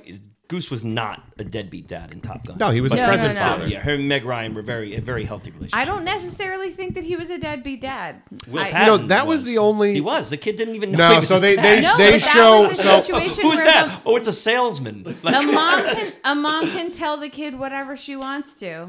It seems Yeah, like but because you were angry when we watched that. You're like, she told him he was a salesman. That was messed up. It seems like because he is not able to be around because of his job, rather Right. than say, "Hey, your dad's never around." All right. I'd rather not introduce the idea of him having a father who doesn't want to be around him. But then, in the middle of seeing him on TV, go, "That's your father." Like, Right. Yeah. it Okay, still but worked for me. Bruce Willis also said the guy lived at the craps tables in Vegas. Yeah, that's So why he let's- lost money, right? Yes. Yes. There's more to that Yeah. story. And okay. Goose and Meg Ryan, that's a family unit. It's two completely different scenarios. Right? That's the healthiest relationship Meg Ryan's ever had. Goose. You've got mail. Yeah, come on. I mean, in real life. Steve, give me some Billy Bob love. Oh, Here, how did I was Billy waiting Bob, for this. How did Billy Bob work for you here? I thought he worked really well, and I was surprised to read that he said he did it for the money. and really was like going to be comical with it, but then he was surprised at the outcome of it, and he thought it was much better than he expected. And I thought Billy Bob was so good. In fact, I also read that it was supposed to be really centered around about him and Stamper, but because of the fucking Titanic and Jack and Rose, when they added all this, Ben Affleck was supposed to be like an extra, and then he was propelled into this role with Liv Tyler. So I needed more. I needed more of 3 things, 4 things, 5, a lot of things. Keep them going. Listen. Stamper. I needed more Stamper. I needed more Truman. I needed more Buscemi. I needed more Bear and Owen Wilson getting killed off like that. Wilson. Come on. Can I throw one into that? He was like my favorite character. One of my favorite characters in this movie is when they're sitting at the table and they're trying to decide on a plan to nuke the meteor asteroid, and this guy starts talking, and they're like, "Well, who are you?" The president's advisor said, "Blah blah blah." He's like, "He's pretty much the smartest man on the planet. I would listen to him." Yes. I just love things like that. This guy is just like introduced as pretty much the smartest man alive. Jason and Isaacs he goes, is the president's advisors are wrong. I'm right. And better than that, he goes, yeah, well, I was in class with them, and they got a C- in Astrophysics. So you might not want to listen. Do you want to to trust them. him? Keith David, who we've talked about on Platoon, and we talked about in Crash. And here we are. We talked about him in Roadhouse, and here we are again. Keith David is the very salty military guy at the table, who's who doesn't really want to hear it. He's not having a good day, and you need to have the one advisor who's just the dissenting one in the crew. Pull a plug, kill them all. Yeah. Oh yeah, just throw every nuke we got at it, right? Yes. That guy. I wouldn't give these gentlemen a potato gun. No, well, he says the R word. I didn't say gentlemen, but Wait, that's one of the best lines, and it just doesn't age anymore. No. You know, we're not allowed to have lines like that. I was so happy to see that he was in Nope. Just that he's still around kicking. You know, He's Is he the Candyman? No. The Candyman is also in Platoon, but no. His worst role is in Requiem for a Dream. The Maid Marian, right? No, that's not good. The Franks and Beans at the house. Oh yeah, How'd you get the bank? How'd you get the beans about the Frank? So good. And when the camera pans to the back. Dude, I have it's too no much. idea what that meant. There's something about Mary. about Mary. When he zips himself up, it's Cameron Diaz's dad. How'd you get the beans above the Frank? Oh, It's just such a good line. It's so Oh, good. man. Jason Isaacs is the smart scientist there, and that he's in Event Horizon. He was recently in Mass. He was one of the four principals in Mass. Peter Stromar, who's the quiet guy from Fargo, the crazy Russian. Oh, I love him. We haven't gotten up to him point yet, but he's in the Russian space station. yeah, the Russian space. He's in every Michael Bay movie. He's the quiet guy in Fargo, the quiet killer in Fargo. It's Buscemi and Buscemi, and he's the guy who gets eaten by the little dinosaurs in the Lost World. Oh wow. It's a shitty way to go, man. It's like, oh, I get to get eaten by a dinosaur. Awesome. Is it the T-Rex? Is it one of the raptors? Those really fast, smart ones? It goes, no, you get to get eaten by one of them little bitch ones. It's gonna be like 40 of them, and they're gonna nip you to death. It's a little bitchosaurus rex. They're gonna nip at you until you're all gone. I remember when that scene came out, and it was as if I forget what it was called, but the dinosaur that kills Newman, as if Yeah, the Dilophosaur. As One of if my that favorites. thing wasn't small and annoying enough, they had to create these little rat dinosaurs. They're like meerkats. The Dilophosaur's like 6 foot. He's also in Bad Boys too. Okay. That's Yep, like yep. the Dilophosaurus, right? What? Yes, the Dilophosaurus. Oh, that was the deleted scene that I would have actually liked in that shitty movie. That movie is not shitty. Somewhere Adam Hitchcock from Circuitverse is pumping his fist that you said that already because that's his favorite action movie. It's up there. Undrafted. But James too, by the way. What I love James about loves this that guy's character is the this immediate friendship that Ben Affleck develops with him. Like he saves Ben Affleck's life from the Russian space station. Then they're in the crawler, trying to find the rest of the crew. Like they're just immediately buddies. And I love how he's drunk the whole time. He's drunk the whole time. He's slurring components. He before he leaves, he has to grab his vodka. Right, like he is drunk the whole time. That character, they introduce him drunk. He does all that shit drunk. And that's my scene of the movie, him and Ben Affleck on the Russian space station interacting with each other. That whole camaraderie when he's down there. Yeah. He's like, you got to pull the lever. Like fucking screaming. I love all that. I have the lever here. I'm holding the lever. Can I just, while we're here, I have to throw this out. Keith David is not our only Roadhouse veteran. We have another Roadhouse veteran here in this one. He is the guy who gets his throat ripped out. Who has the famous line? He's in this. I used to have sex with guys No, like you. I used to fuck guys like you in prison. There it is, Artie. Yes, The best Marshall Teague. Marshall Teague. Wow. He is the other. He's like the hard ass looking space guy. Yeah. Yeah. He's piloting the other ship. He's the guy who Swayze fights and rips his throat out. That's in amazing. Roadhouse. So you know what I was saying? The cast is endless. I have a teaser for The Rock being the same universe as Armageddon. Oh, okay. Here we go. What is this? Yeah. So Stanley Anderson plays the president of the United States in both movies. Poorly. Go on. Okay. Anthony Guidera. Or maybe well, actually. I don't know. Anthony Guidera plays an unnamed lead F-18 pilot in The Rock. And then he plays the shuttle co-pilot in Armageddon, which is a natural career progression from F-18 pilot to astronaut. Also, Dwight Hicks plays the role of FBI agent Star in The Rock, and he plays FBI agent number 1 in Armageddon. So there's like 4 actors that are in both of these movies in basically the same roles. So my question is why did we not get Sean Connery and Nick Cage to go up to the asteroid I'm too? Well, you know pissed, 'cause what? I love me a Silver Fox Sean Connery. They probably got to retire after the Rock ordeal a year earlier. They don't have to go into space now. You got to use every resource you got. Sean here. Connery, he Sean wants to live his Connery life. Just had to show them how to break out of prison. Come on. He wants to go hang out with Jade Angelou or whatever her name is. I want to shout out as while we're rolling through the cast, one of the most generic actors that you'll see. But Chris Ellis, who was he was basically the guy operating the boards. There, I get this sweaty guy? This gentleman. We all seen him in Oh, yeah. million movies. Your boyfriend's back. He's not from True Blood, right? That's He's not- in a million different things, and I do have to say, he's a recurring that's not character. Andy in True Blood, right? He's a recurring character on Burn Notice. I knew you were gonna bring up Burn There, Notice. yes. That's Virgil on Burn Notice.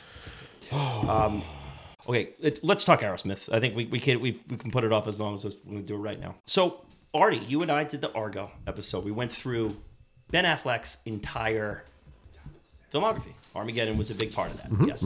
And I came at you like an asteroid about your take that you've had over the years about I don't want to miss a thing. We're going to play that little clip right now, just so the people at home can check that out and hear that, so you know where we both stood on it. And we'll just see. It's now been 2 years later. This was season 2, episode 1. So a ways back here. This is we just did episode 57, so that would have been episode 16. So it's been a bit. So let's hear where we were at then, and we'll just kind of kick this around with the room with where we're at now. I want to talk about Armageddon here for a second. Okay. It's just a conversation I've been wanting to have with you, Artie, for years. Come at me, bro. We're gonna do this now. Okay. Coming at you like an asteroid. You have long been known as an anti-Aerosmith guy. Yep. And your outspoken nature toward the song I Don't Want to Miss a Thing has been boisterous, hostile, and I think erroneous. Do you mind if I give my quick take so the audience I knows would what like the hell this, we're talking and I'm about? ready for you, so let's All right, go. so real quick. For a legendary rock band to have their best-selling song ever be a pop song written by another person is lame. That's not rock and roll. Okay. That's lame. Okay, and this is obviously a take that you've had for years that I want to respond to here. I will say I'm not crazy about Aerosmith either. Okay, and what you're whether you like the band, you don't like the band is one thing, but the whole idea that not only is this not an epic song that is implanted in all of our minds and like is the still song. blasts at bars that people sing along with today. Okay, it wasn't written by Aerosmith. You know who it was written by? Diane Warren, who's been nominated for 11 Oscars. All right, so here's my point with the Aerosmith thing. Okay, they didn't write the song. Okay, you have a movie here in Armageddon, which is at the time the highest grossing movie, or one of the highest grossing movies that come out. You have this Aerosmith themed nature to it. You have his daughter in the movie. You have one of the best songwriters in cinema history write a song, and we're going to put Aerosmith into this movie as a character in the movie. The fact that that would be some kind of black mark on them as rock and roll artists, to me, is completely and utterly absurd. I'm not going to go after Don't Want to Miss a Thing, because I feel like that happens all the time with someone who writes a song and gets re-recorded by a popular artist. I'm not going to get it. But what I don't like that Aerosmith is all over the movie. Yeah, okay, but that's... I know, it's not the point you're making. I'm just throwing my 2 cents in. That song that when they're at the strip club, I want to throw myself in front of a train when I hear it. But that's... Well, you don't care for Aerosmith. That's neither here nor there. There is... Aerosmith was part of our culture in the 90s, and it was kind of the later part of their career. They have different aspects to their career. It was their second win for sure. Yeah. And, a lot of us remember those Alicia Silverstone videos in the early 90s, and then obviously Liv Tyler going on, and her presence in this movie, Aerosmith's presence in this movie, and the fact that this song has lived on to today, where if it's coming on a random jukebox at a random bar, there's some college girl screaming along to it. And this movie came out over 20 years ago. Yeah. And the song did too. The fact that it's not a great song, and the fact that they didn't write it is a part of that I don't get. I just don't understand. Those are 2 points that are not mutually exclusive. The song's good. For Aerosmith to have their best song be a song written by someone else is lame as a rock band, right? So their biggest commercial hit, not the best song, is subjective. Fine, their only commercial hit in air quotes after this is like Jaded. So there's nothing. It's the end of Sweet Emotion isn't a commercial hit. No. Dream after On. This, after this is this. the end of their career. That's This is the what I'm saying. culmination of an incredible career. So the last song in their career is their biggest blockbuster song, and they didn't write it, is not super rock and roll. Like Led Zeppelin, that's like Led Zeppelin's last song being their biggest song, and they stole it from someone else. Or someone else wrote it. Led did steal a lot of songs. They did, but everyone steals songs. I'm not going to get into that point. I'm just going to say it's lame. It's lame. Okay, if Aerosmith released an album in 1998, that's going to be their comeback album or their next big album, and they lead with the single that they didn't write because they need a little extra juice. Guys, we're really cramping to write a song right here. Can we dig up Diane Warren somewhere? That's not what happened. Michael Bay is creating what he wants to be one of the biggest blockbusters of all time. He wants to bring in one of the biggest rock bands of all time. He brings in the best songwriter in movie history. He puts them all in a giant vessel together, and this is what you get. Aerosmith didn't need this. Aerosmith joined on with the team that was going to create this, and this is what came out of it. And it is an epic. There's the word epic, but it is an epic song, an iconic song, echoic. that has lived on longer than the movie has, to be completely honest with you. I don't hate the song. I just, for someone who doesn't like Aerosmith to then have their biggest song be someone else's is not really cool. It's lame. That's my only point. It's lame. It's not rock and roll. It's definitely pop. Rock and roll, you know what I mean? Rock and roll, and the whole attitude. Like, yeah, rock and roll, like... Diane Warren wrote this song. We're gonna learn how to play it. We're gonna perform it. It's gonna be our best song. I'm Steven Tyler. I don't know, man. I think gotta say that was the best Steven Tyler impression I've ever heard. Have you seen him recently? You just used your Ron Howard impression as Steven Tyler. Come on, that doesn't. I know. I just think you're clinging to this old concept of rock and roll. I'm not. I think you think I'm clinging to that. I'm not. I just think Aerosmith sucks in general, and then for their best song to be written by someone else adds to the fuel of the fire that they suck.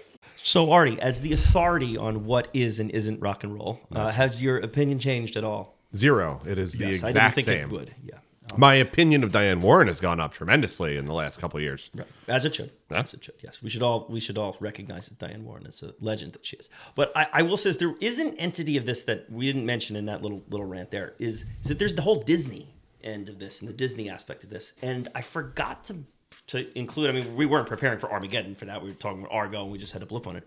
The roller coaster was a big part of this whole thing. The rock and roller coaster. The rock and roller coaster comes out the next year. It comes out in 99. So they're building it around that time. So they're really milking the end of their career. Yeah. Well, no, they were approached because you know who the rock and roller coaster was supposed to be.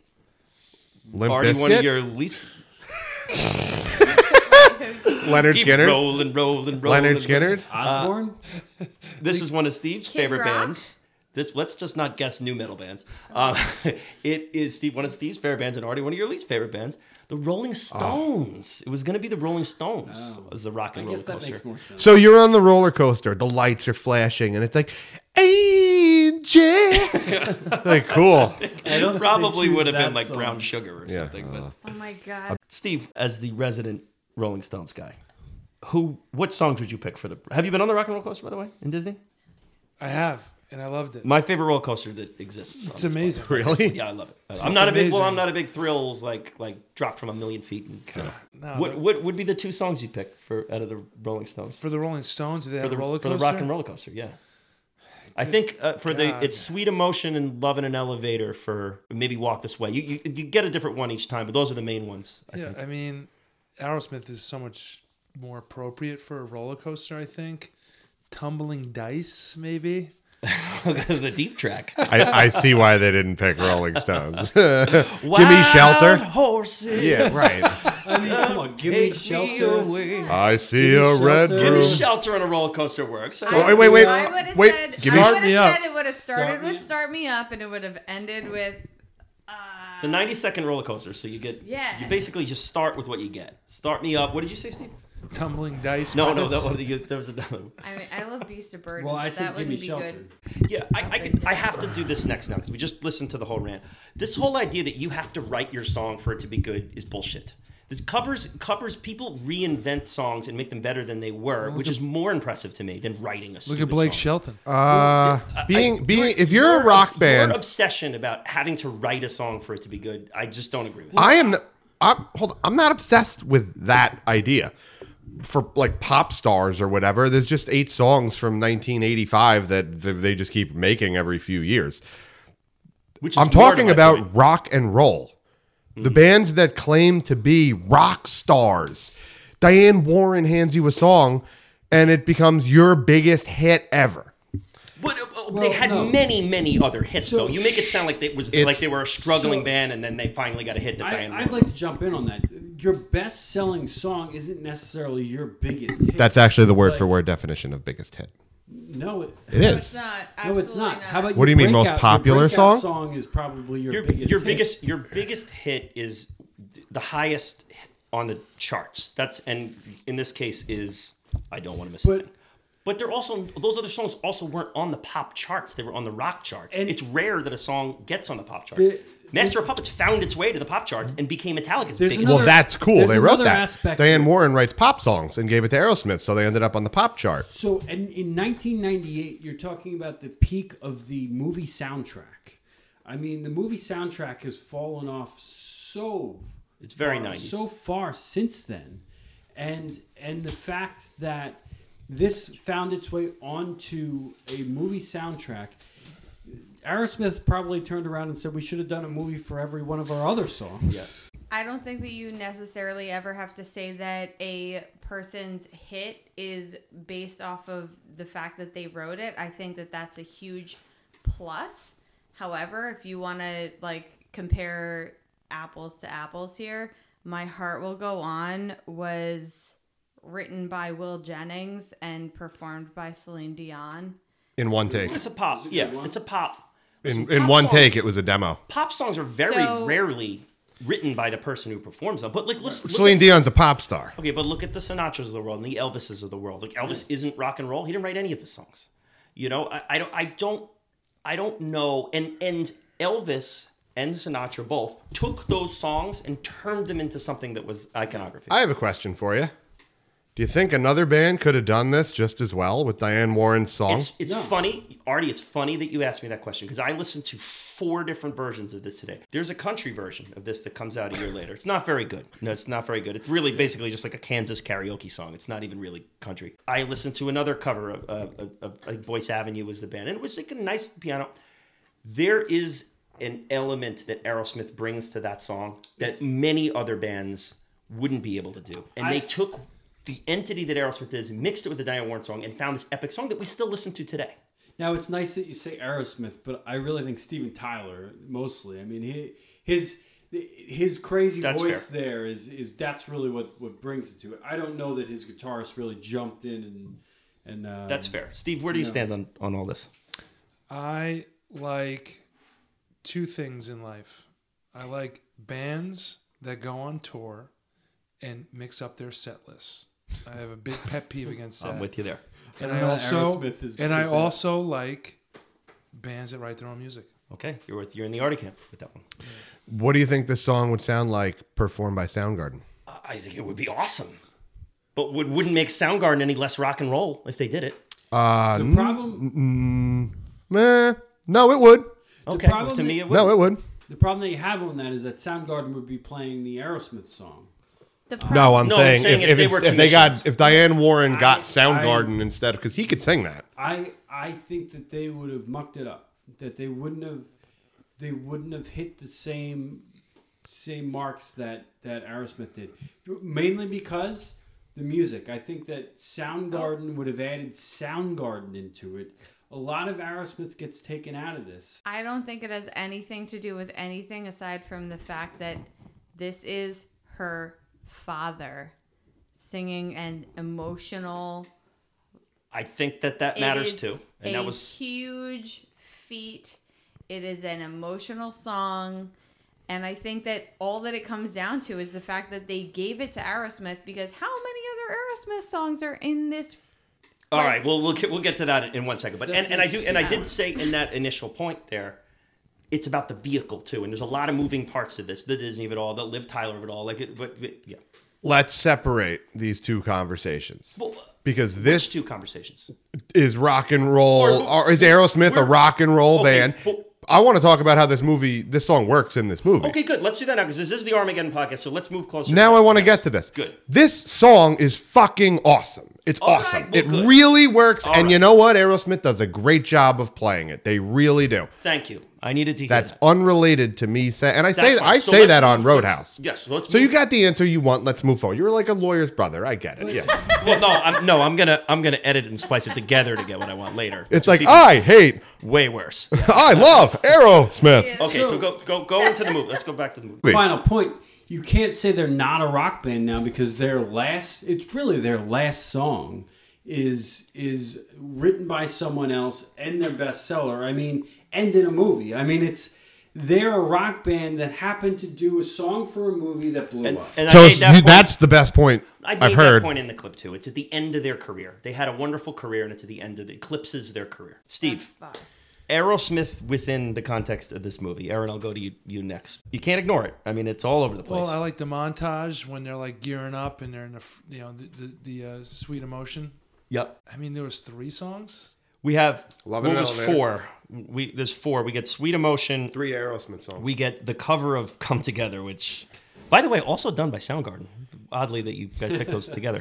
We get the strip club song. Love in an Elevator, isn't it? No, it's not Love in an Elevator. Sweet Emotion? It's not Love in an Elevator. Sweet Love in Emotion. an Elevator. It's not. It's not. No, it's some B track, and then we get Sweet Emotion. Yeah, and then obviously I don't want to miss a thing.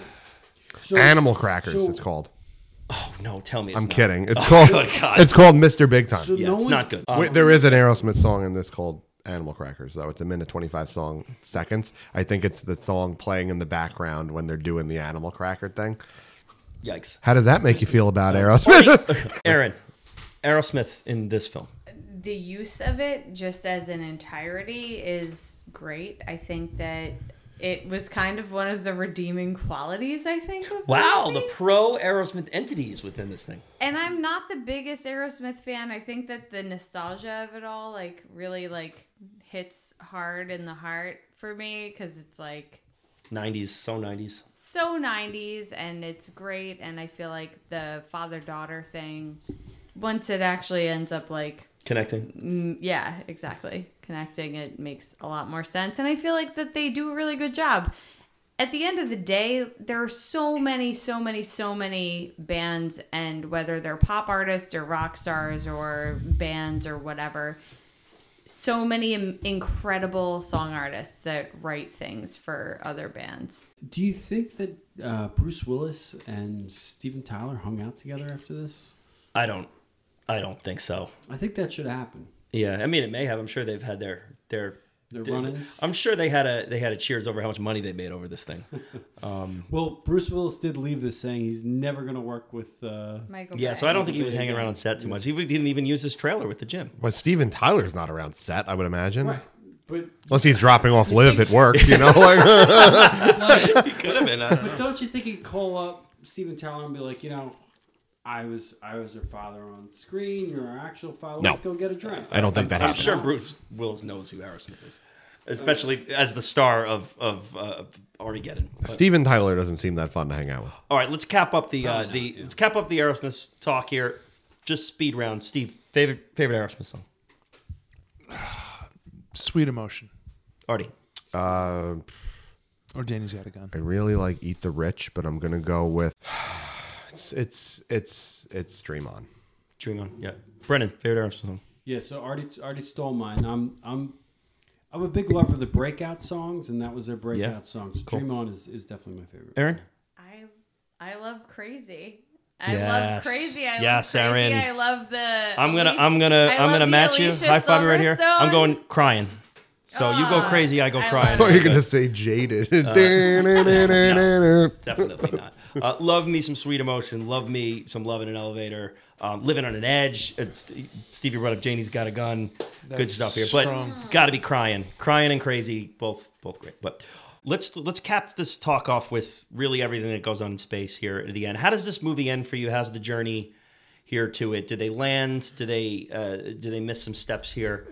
Steve, as this is your movie of choice here, talk me through the final act of this thing. Yeah, I'll just start off by saying I thought the first half of this movie kicked ass. Totally agree. It's laughing. We'll talk later on about favorite scenes and things like that, but the montage of them, finding the drillers and negotiating their payment and everything, Steve Buscemi.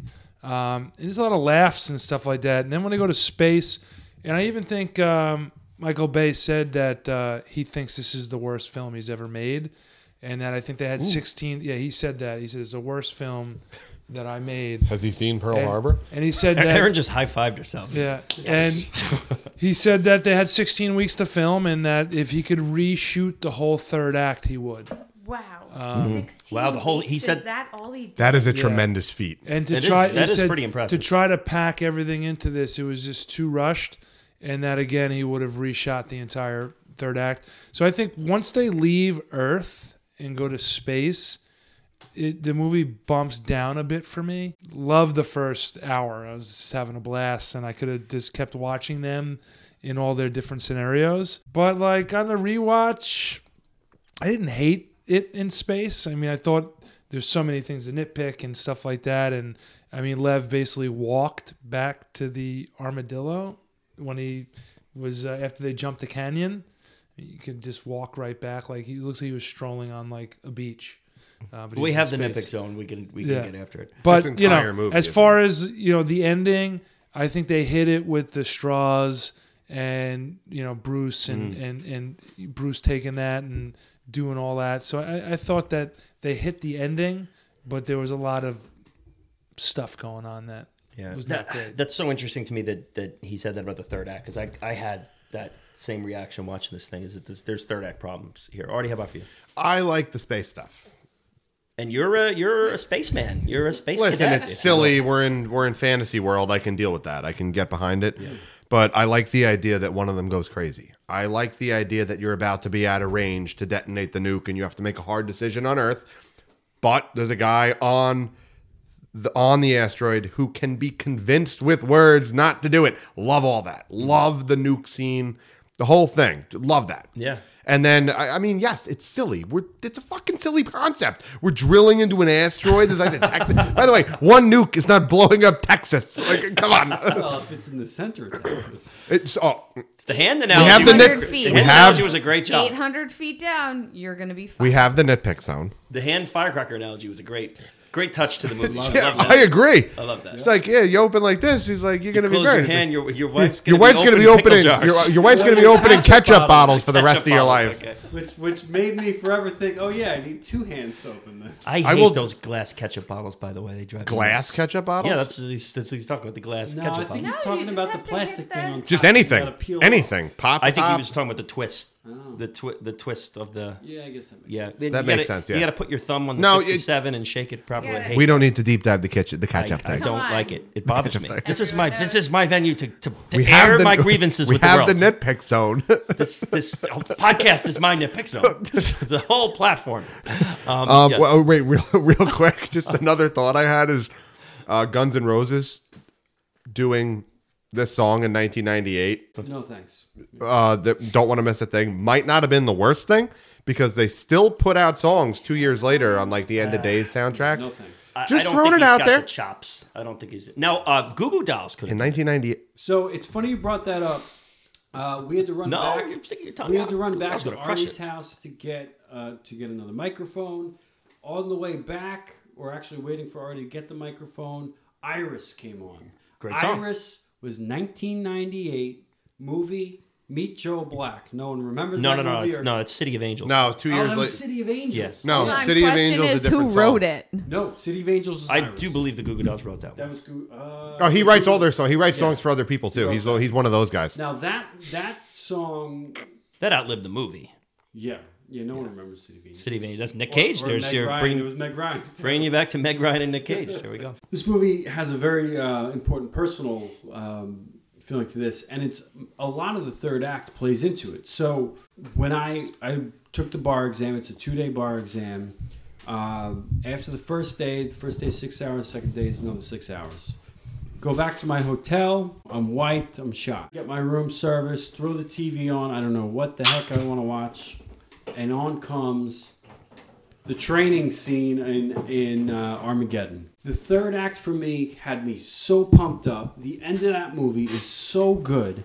I finished watching that movie. I was on top of the world. Yeah, I can't tell you. I was so gung ho. I went to the next day, took the last part of that bar exam, and I passed. That movie is so important to me. Cool. Wow. And a lot of it is that last scene. It builds you up. No, I don't. I want to differentiate between the last scene and the third act, though. So let me ask you this, though, Brendan. Yeah. How was it watching the third act this time? Basically, what I'm saying is This when they're time- in space from the gas station on. So look, everything you're saying is true. It's problematic. I mean, But how was your experience with it this time around? this time around? I liked it.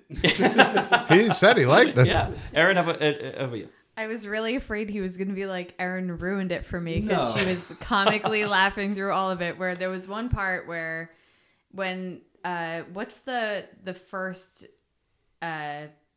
ship's name? Independence something. Freedom. Freedom, Freedom yeah. and So it's like the Independence. freedom and the independence. So when the it. first one gets hit and everybody dies, and then you're just seeing like bodies getting thrown and exploded and getting like knocked around. I just turned and I look at Brendan and I go, Michael Bay's an asshole. She did say that, yeah. And from then on, I was just like, okay, it has to get better. I know that it gets better. I've seen this movie. I know that it ends up on like, we don't all die, so it's gonna be fine because obviously all of this is real and this is life. Who would you rather hang out with? The crew from Deep Impact or the crew from Armageddon? I mean, obviously. Can you name one person in the crew from Deep So I Impact? thought The only thing they get right is the president. I think Morgan. we're going to ask a fun question. Would you rather hang out with the crew from Freedom or the crew from Independence? I want to hang out with the Bruce's crew. I don't I'm- want to be on Ben's. I'm totally on Bruce's crew. Is that Freedom? Ben Affleck's Oh. crew. Come on now. Oh, you- have fun over there, Brendan. Ben Have fun over there. Affleck, Bear. And the fat Come guy. on, we got the best crew. I love Bear. Steve. Wait, real quick. What, Come and Steve, get which crew- Papa Bear. Steve, which crew are you on? 100% Bruce's Yes. crew. Yes, Ride or absolutely. die. Aaron, which crew are you joining? Oh, definitely Bruce's. Okay, Brendan. Hey, I'm with Ben Affleck. Come hey, on that's now. all right. You're over there. I got a hunch. We're the young team. We're the JV team. The closing to this, though, gets me absolutely every time. I tear up every time. The hand on the monitor. Emotional punch. You can make fun of Michael Bay all you want here. He nails it here at the end. And, I mean, yes, we've already brought up a lot of it goes to Liv and Bruce. But, my God, I mean, it's just Will Patton and his kid. And we didn't really talk too much about Will Patton other than the storyline. He's great in this. He's great. Always good. A great addition. You know, I like everything, and I can do the mission. I just can't handle this room. It's so uncomfortable. It's the most uncomfortable room I ever been in. So he's a great actor. I mean, remember the Titans? We brought it before. He's in that. He's the other coach. Yep, he's in. He's recently in Minari, the Best Picture nominee. He's the right. the neighbor in that. Yeah, he's a nice little actor, and you know, listen, he doesn't get a ton of run in this. He gets the couple two emotional packs, but it's tough to be the number two in a movie like that. You know, like he's like the what is this kind of like he's Bruce Willis's confidant, pretty much. Right. So not quite Ed Burns in Saving Private Ryan, but He's more Tom in Godfather. Yeah. He advised on some things. Please leave the room on others. Who just passed away from Heat and True Romance? Tom Sizemore. Yeah. Tom Sizemore in Saving Private Ryan. That's kind of his role. Yeah. I love True Sa- Romance. It's like Tom Hanks' Ryan, muse. Saving Private Ryan's your Best Picture winner here. Brendan, I know that's a touchy subject here on our Shakespeare in Love was the winner, the actual winner. Saving Private Ryan, the could be winner, director actual winner. And Life is Beautiful. He's a winner. Yeah, well, Steve's a big Life is Beautiful guy. I mean, those two films, not getting it in Shakespeare in Love. I mean, I watched it so long ago. I'll have to rewatch it again. It's one of Brendan's favorites. Was on the episode and stands by that it should have won Best Picture. Oh, 100%. I'll watch it and report back. We'll be revisiting that at some point. I don't know when, but Zeta Short, I think, is going to join us. Yes, Zeta Short's going to throw her hat in Different the ring location because we can't get back the old location. We can. We may just have to go out in the street and do it out front there with that. But yeah, the return to Shakespeare in Love. Shakespeare falls in love again. I want to give the end of the movie a little more talk. Okay. When Ben Affleck draws the shortest straw, that's emotional. That's when Bruce takes him down, that's emotional. And when Bruce shoves him in the thing and he's screaming at the elevator, that's emotional. This is all good. This hits. This all That's works. that's all Affleck too. And That's all the two of them. I do want to specify too, and Aaron, I don't know if you agree with this. I think you and I are on the same page with a lot of things here with this. But my third act problems end from the straws, the drawing of the straws. So from that point to the end, I'm now. Are you positive you're identifying the third act correctly? Because I view it as like first act is them before I have my space. own definitions. Second act is them up until drawing straws, and the third act is drawing straws going forward. No, that's not how I look at it. Yeah, that's not how I look at it. I look at it as the first act is or the decision setup. not to detonate the nuke could be the start of the third act. Like we're going for it. Yeah, so you're the setup, the training, and then to me the training is the training into the launch is the second act. I have that all the third first. act is gas station on. The entirety of space is your third act. Once they're up there, that's kind of to me. I'm with Artie. I think drawing the straws to the returning to Earth, that's the third act. That's the end. Yeah. But who? Start of the end. I don't think he would say he would rewrite that. I don't think he would. He's He talking means about space. He's talking about if you space. think about it as like a conclusion, I think Kieran's right. But in the breakdown of how it goes, I feel like It's tough to identify. Yeah. Kind of because it's a structureless movie. I do agree. Michael Bay doesn't know. It's not a movie, it's a trailer. Yeah, it's a trailer. But back to what Kieran was Yeah, asking, I do agree with you. The redeeming qualities of this movie are all from said third act, adjacent, and later, for sure. Yeah. I like how there's just moments where, like, Michael Bay's like, all right, we're losing the audience. Blow up a city in Asia. Like, there it goes. They literally just have... Remember, we have stakes. The movie is going on. They just cut to Asian architecture and then slam it with asteroids. And then they're like, back to NASA. What are these rogue Also, things people that are in out archaic hats that like. Oh, it's like Raiden lives in Asia. We're in Mortal Kombat Asia, and we have freedom and independence. Like, talk about schmoozing the American military. Wait, All right, we your found your team Pabst, your team Blue Ribbon. Michael Clark Bear has a great line. He's like, we're gonna go into space. Like, would they find oil on Uranus? He's like, they want to go. They want us to go dig out there. And no, he says that. It's pronounced Uranus. Like, It's a line. Yep. I like. Oh my god, that's so funny. Yep. There's like three people talking at once, and that's quietly one of the lines. I like, hey, my business is drilling. So is mine. Oh yeah, the proctologist. Oh God. He's like, we found ketamine. It's a very powerful sedative. Steve, do you have your quote of the movie here? My quote of the movie? Around? Yeah.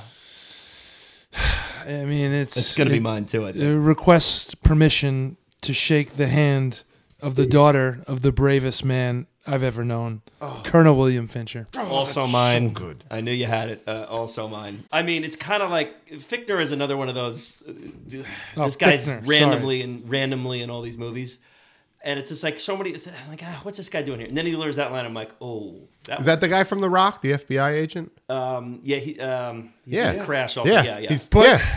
I also, I always love that guy. Yeah, me too. FBI agent number 1. Oh my. I also don't think it was the most well-written line. I think he delivered it like such a friggin' boss. He did. Wait, but that was really sharp, right? That was his line. Yeah. Okay. Yeah. So his character arc, I felt like, was very like he was a wiener the entire time, and then all of a sudden he's like, "Let me pull a gun on you," and then he's like, "We're best friends. High five. I agree with you. We're cool." Yeah, it's the bait and switch heel. It's like Hangman and Maverick. You know, he's the dick the whole time, and he comes in and has that moment at the end, and it's like, oh, we liked him all along. Yeah. You know? Yep. Yeah, it's classic little storyline tactic. Heel turn face. Yes, that's right. My quote of the movie is another quote. I mean, I gave a quote, but it's not my quote of the movie. My quote of the movie is when they explain to Liv and Bruce, Billy Bob explains to him what is going to happen. And he's like, you have no backup plan? He's like, all they got to do is drill. No spacewalking. He's like, all right. And then Liv Tyler walks up to him, like, just stares at him like you're, like, the look is, I can't believe you're accepting this. And he goes, I just don't trust anyone else to do it. That's all. And, like, as a dad, like, I relate to that. That's cool. Like, if it's like we have to save the world, like, I don't really trust anyone else to do this. I'd rather just do it myself and try to save it. I also love the, I thought you couldn't trust him. It's like, I thought you could. Yeah. Another one is when he goes to. Thought you said I should. Yeah. You said I should. Yeah. He fires Ben Affleck, and then he goes to get him, and he's like, he's like, there's no job on earth I want to do with you, and I mean that. And he walks away. Wait, and he means on earth. What's the job? Harry? Brendan, do you have a quote of the movie? So yeah, I mean, I already took a better one. Harry Stanford has the best quotes in here. Bruce Willis. One that for I don't know whatever reason is always stuck in my head. Harry Stanford goes, so let me get this straight. You took my patent and you did a piss poor job of putting it together. And then Billy Bob Thornton jumps in and he goes, so you said we did a bad job of putting it together. He goes, no, I said you did a piss poor job of putting it together. But it's just such a it just speaks so much about Bruce Willis's character that he's fiery and he's very he's on point. What he says is what he means, and he doesn't bullshit you. Yeah. The line right before that's hilarious too. Bruce Willis is like, "Would you raid the patent office?" He's like, "Pretty much." Yeah, right. Aaron, do you have a quote of the movie?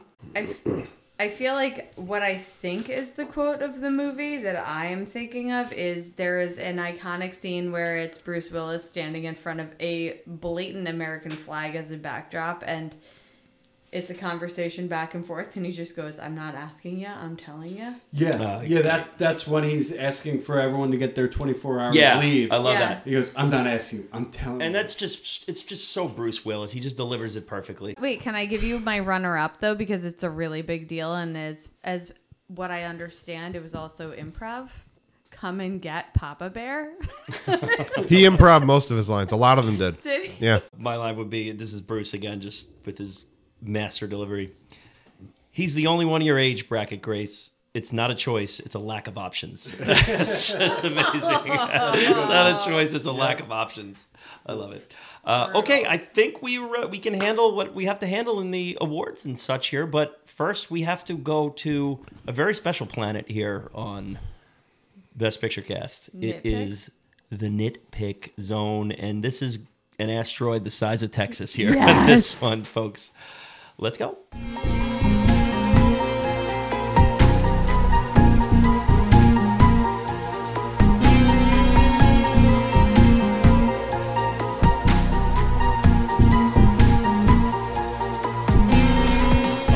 Artie, you have said you got a lot here, and I think some have already surfaced. I kind of am the opposite here. I kind of lean back with this. I didn't go crazy on this one. I figured a lot would come up. I'm going to pop in a little bit here, but I'll start early on in the movie.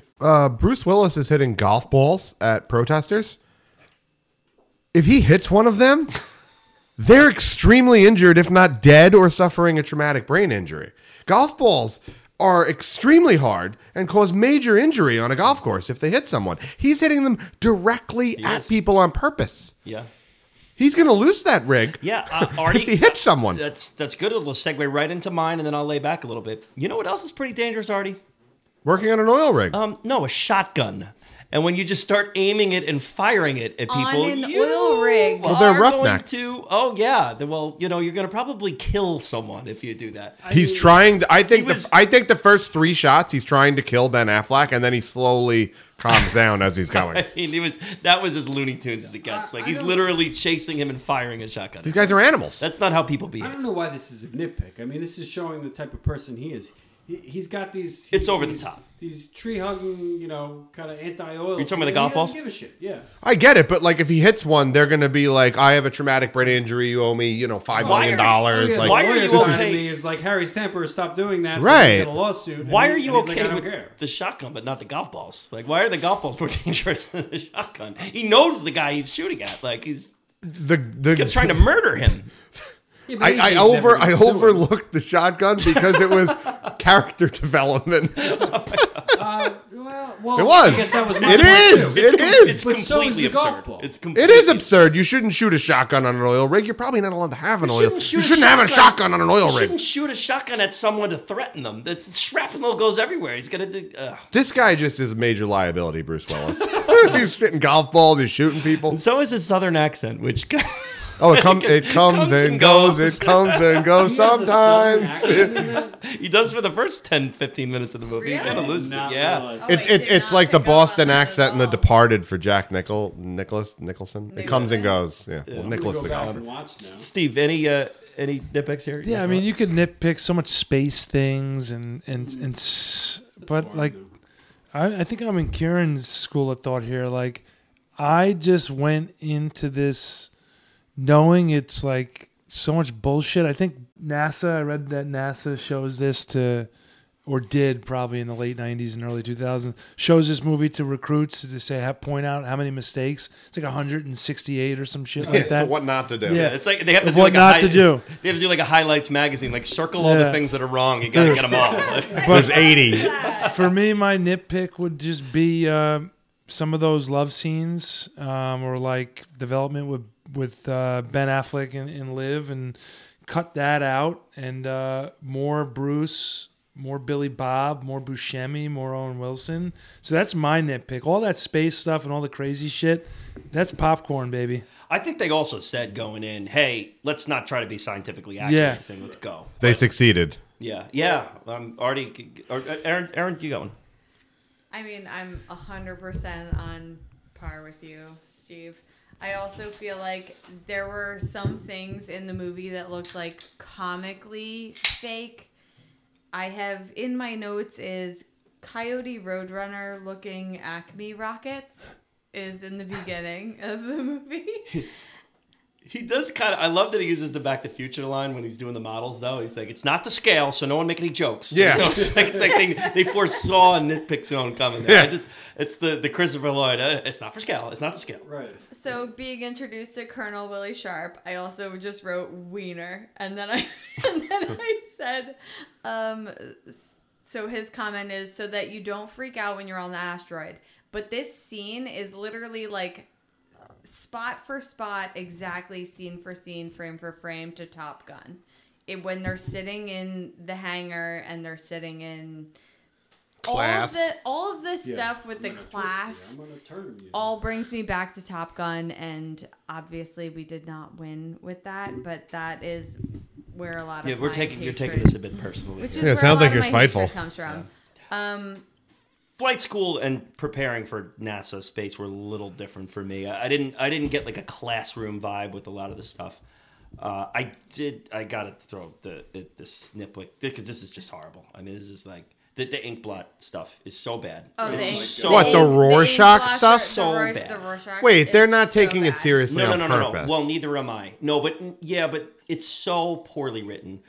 Oh, that one's Harry not approving of me, and that one's Harry telling me I can't date his daughter. And like nobody talks that way. No one even jokes around that way. I like Steve that's- Buscemi's like, it's a woman with large breasts. He's like, that's you with breasts. That's at least him screwing around. It's a stupid joke. The scene should have been cut. But, Wait, but the Ben Affleck part is so bad. No, but Ben Affleck's not crying when he does it. He goes, "Is Harry not? He's not taking it seriously." He goes, "Oh, thanks. Yeah, try it again." But why is he saying that to the doctor's like, who the fuck's Harry? Like, Not realistic. I don't know. Like, That's a good point. It's not. No one would. No grown adult would say that out loud. It just would not happen. They're I'm sorry. roughnecks. We're not doing this. We're not doing this. Yeah, Brennan. Yeah. So my biggest nitpick is, and I don't know if anyone else would come up with this, but all of a sudden, Steve Buscemi is shooting off guns, and they didn't know that he had problems before.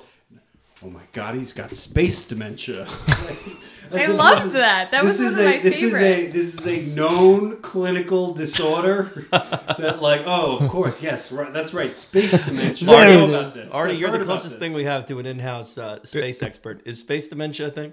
No. But that's exactly It's it. just dementia. It's I'll Google it quick. But that's exactly it. Like they I just like make dementia up. better. They just make up this disorder on the fly, and we're supposed to be like, oh yeah, that's right. I mean- Space dementia. Oh man. Sounds very Michael Bay to me. Yeah, right. Do you want to know where space dementia Okay, originates? So, yes, I do want to know. Ren and Stimpy. Stop. Yeah, that's It's That might be after. It's a fictional mental disorder mentioned in season 1 of no, it's Ren and Stimpy, and it's loosely based on an issue that astronauts have when they're exposed to a lot of high energy particles, but it's very, very rare. There's no cases of it. It's just a thing they think There could has to happen. be It's a thing they. There has to be a case of it if it has ever been recorded. No, because no one's out in spacewalks for as long as these people in this movie are out in spacewalks, which is another nitpick. You don't just walk around in one's- space for that long. this isn't real. This is not like you're don't hopping drill. around in it. drill Also, on there's me. no spacewalking. Well, they're spacewalking. They're on the fucking an asteroid hopping around. Like, this is spacewalk. This is astronaut stuff. and I don't want to say that drilling is not an art, but when he's like, drilling is art. I've done it. My father's done it, and like. And being an astronaut is not an art. Well, before We're we just go back shooting to into space, and you figure it out. before I go to Aaron with you with it, but this is the big one of this movie that Ben Affleck actually brought up on the commentary. Is him and Michael Bay are sitting next to each other doing the audio commentary for it, and he goes, "Michael, wouldn't it make more sense to train astronauts to drill as opposed to having drillers become astronauts? Like, wouldn't that be easier?" And Michael Bay's like, "Shut up over there." Well, there's a line. There's a line. There's a line. No, and I know they corrected it in the movie, but that's like the Titanic floating door Yes. famous nitpick. And I agree. I think the movie does address that, and they do it fine, and I get it. And they get Bruce Willis to address it, which makes it even better. Like his delivery of that line is so convincing. Like that drilling is such an art that you can't teach it. And what's the more essential part of the mission? Getting to space or drilling in space? The drilling that's the part that's going to save the world, not the Yes. traveling to space. Yeah. We'll get you there. You guys drill this. Which I think a normal Billy Bob says, can they survive the flight to space? Yeah. That's all I care Yeah, about. just get them up there. Get them up there because they can drill. So they're kind of going with what you guys are saying, but they're eliminating training the astronauts 30 years worth of drilling. I wouldn't give them a potato gun. Except the doctor's answer was, "I'm surprised they survived the test." Yeah, one of which is only found in horses. That's a pretty good other ketamine. No, ketamine and then another one. Some of these guys are pretty big. Aaron, what do you have next year? So my other nitpick was going to be about the gun in the Montage. lockbox on the spaceship. Yeah. Yeah. That was like, come on, stop. There isn't a scientist in the world that would allow that. So we were watching this. And then we we were were talking watching about this- it. I'm like, does gravity work this way? I don't think so. And he's like, well, but if you're in the spaceship, then like maybe there is gravity in the spaceship. I was like, I don't care, but a gun in a lockbox is like a hit the red button alert. Let's like shoot this guy. Come on. So we're literally watching this, and Aaron goes, "No way." I'm like, "What do you mean, no way?" And she's like, "A gun in a lockbox with a red card." Like they knew there was this like crazy contingency plan where he's gonna need a gun and a red card. Good old Michael Bay. So- Artie, Can I deep dive some nitpicks here? Because there's some Yes, big please. ones. Like I watched a 15-minute video on what happens if the Armageddon asteroid hits I just Earth in want real to life. piggyback on Aaron's last nitpick, if that's okay. Sure. I love the scene where he goes, you swear on your daughter's life that you can drill that depth. I swear. Let's turn off this bomb. The guy who just started the bomb about 15 minutes ago is now being like, we gotta turn this bomb off. Okay, but they make good It's points. pretty He's ridiculous. gonna They make punch good you in the points. face. We're in He's the- gonna shake your hand. we're in the he's fog of gonna war, the heat of sign battle up. here, you know. But, Artie, But so, anyway. all right, you want to do the space deep dive? I watched a video on what would happen if the real Armageddon asteroid hit Earth. So they say in the movie the asteroid smashes into the. First of all, we would have seen this coming for probably a year, if not months. You don't think we would have needed a salty old guy to look out of his telescope in his room and berate his wife for a I'm little going bit? to call it Dottie. She's a life-sucking bitch from which there is no escape. Great name for an asteroid that's going to end the world, by the way. But Dottie. they only A life-sucking bitch from which there is no escape. have funding to look at 3% of the sky, and Okay. sir, it's a damn big sky. My head's going to explode. $1 million to cover three. That just so made up. There's telescopes all over the world looking at every inch of the sky at all times. We have telescopes in space looking at the sky In at 98? all times. In 98, The Hubble telescope's been up for a while, guys. I think They use the Hubble in this movie. They reposition it. Billy Bob Thornton says to them when he's describing how the world will end, "Oh, there'll be a tidal wave 3 miles high." No. When this asteroid hits Earth, all of the water will evaporate within about 5 minutes because the temperature will increase to about 8,000 degrees. Artie, are you gonna? Maybe I'll just have you be my recast. I'll just plug you in the movie, and you can you can preach the science. The movie ends when the asteroid hits the asteroid belt and wrecks the crew in space and then hits Earth. Those asteroids that from the asteroid belt that the asteroid crashed into and sent flying to Earth would end life on Earth. Those alone would end life on Earth. Also, you can't blow Texas in half with one nuclear No, bomb. I did read an article that suggests that could potentially happen. That could be. I mean, I don't know who wrote this article or where it came Okay. from, but it was a blog somewhere. I Yeah, guess. that's fun. That's fun. That's a sometimes useful exercise, you know. Hey man, all right. I don't get paid for this research. But the point is, an asteroid this big let's put it in real life terms. We would know this is coming for a very long time. Mm-hmm. If we knew it's going to hit Earth, which is a very low chance, there's basically no chance we could stop it. There's nothing we could do, and everything everything actually would just die. Bacteria couldn't live. To exist. Dude, Yeah, dude, and what I'm we'd probably have another moon actually because of the amount of mass that would break off of the Earth from the impact and start orbiting the Earth. What I'm saying is that this movie was heavily ridiculed at the time it came out because of all the things that you're saying.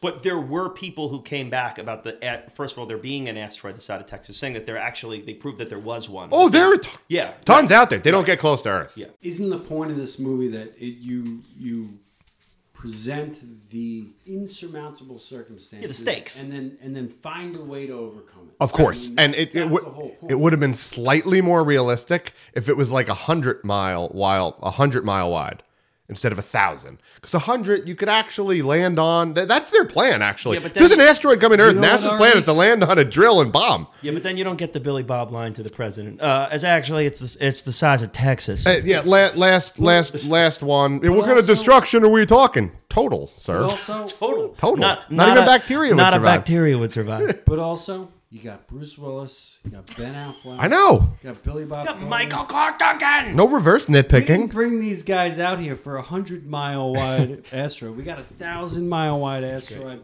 the size of Texas. Let's do this. Yeah, and I kind of go with Steve. What he's saying is just for this type of movie, let's throw the science out and have some fun. You Fine. know, like Then don't create a nitpick zone and make me enter it. Oh, see, but my dick. 'Cause the science is a major annoyance. nitpick. no, it's just a zone. We're in a zone. We're in the nest. We're in the zone. So it's like I said, it's a UFC cage. You So the gotta other be thing able is- to, you got to be able to throw some punches and to take some. Let's say Bruce succeeded.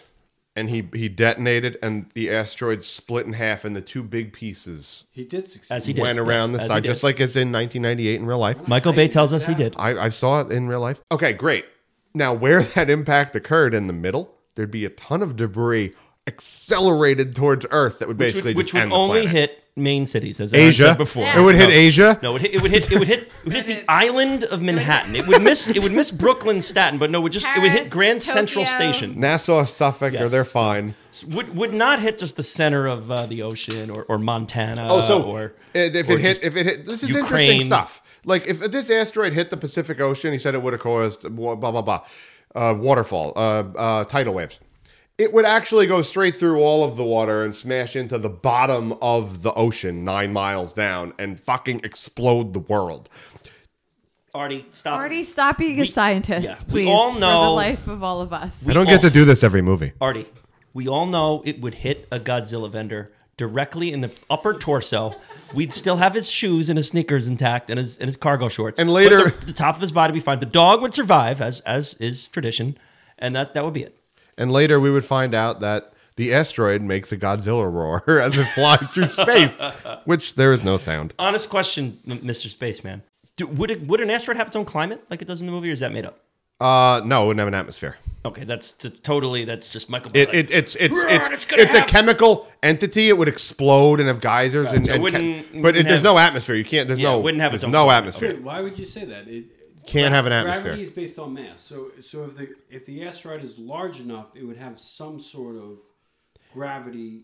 The thing is spinning. It needs the chemicals within it to create an atmosphere. It's made Have a of climate. iron and sulfite. It's made of metal. Okay. There's no Well, gas. It didn't have a climate, but it did have some sort of gravity. Would have gravity. It would have gravity, Yeah, of no, course. my question was- Wasn't Steve Buscemi, that whole thing was just made out of It's hard iron. It's an iron plate. Yeah. But yes, it would have gravity, 100%. That's why they could walk. That's why they can land and drive and shit. Well, they had thrusters too that kept which. So The that's thrusters- my nitpick. They have these weird thruster boot thruster things that hold them to the Armadillos. ground. They can walk, but somehow it's like magnetizing them to the ground. They never really explain. Well, if it's that. iron, you could be We're just magnetized to supposed it. to accept that in the 90s they had this technology and this is a thing that they prepared for. Well, they had some hidden technology that no one knew about. Right. Well, I mean, Still if- no A one lot knows of about it. technology that no one knew about. No way you guys can tell us who killed JFK, can you? But He'd they like never you wanna to pay bring back- taxes ever again. He'd like you to bring back 8 tracks. He's like, I don't know if you could do that. It's like, yeah, you create a social phenomenon. What's the room in Nassau where the sad daughter gets to talk to her dad on 9 screens, and then goes fuzzy like you hit the my wrong channel, God, and then Kieran. maybe an Aerosmith music video with Steven Tyler touching a blue screen comes up. Can too. the static screen turn to Steven Tyler singing mid-movie? Can we do that?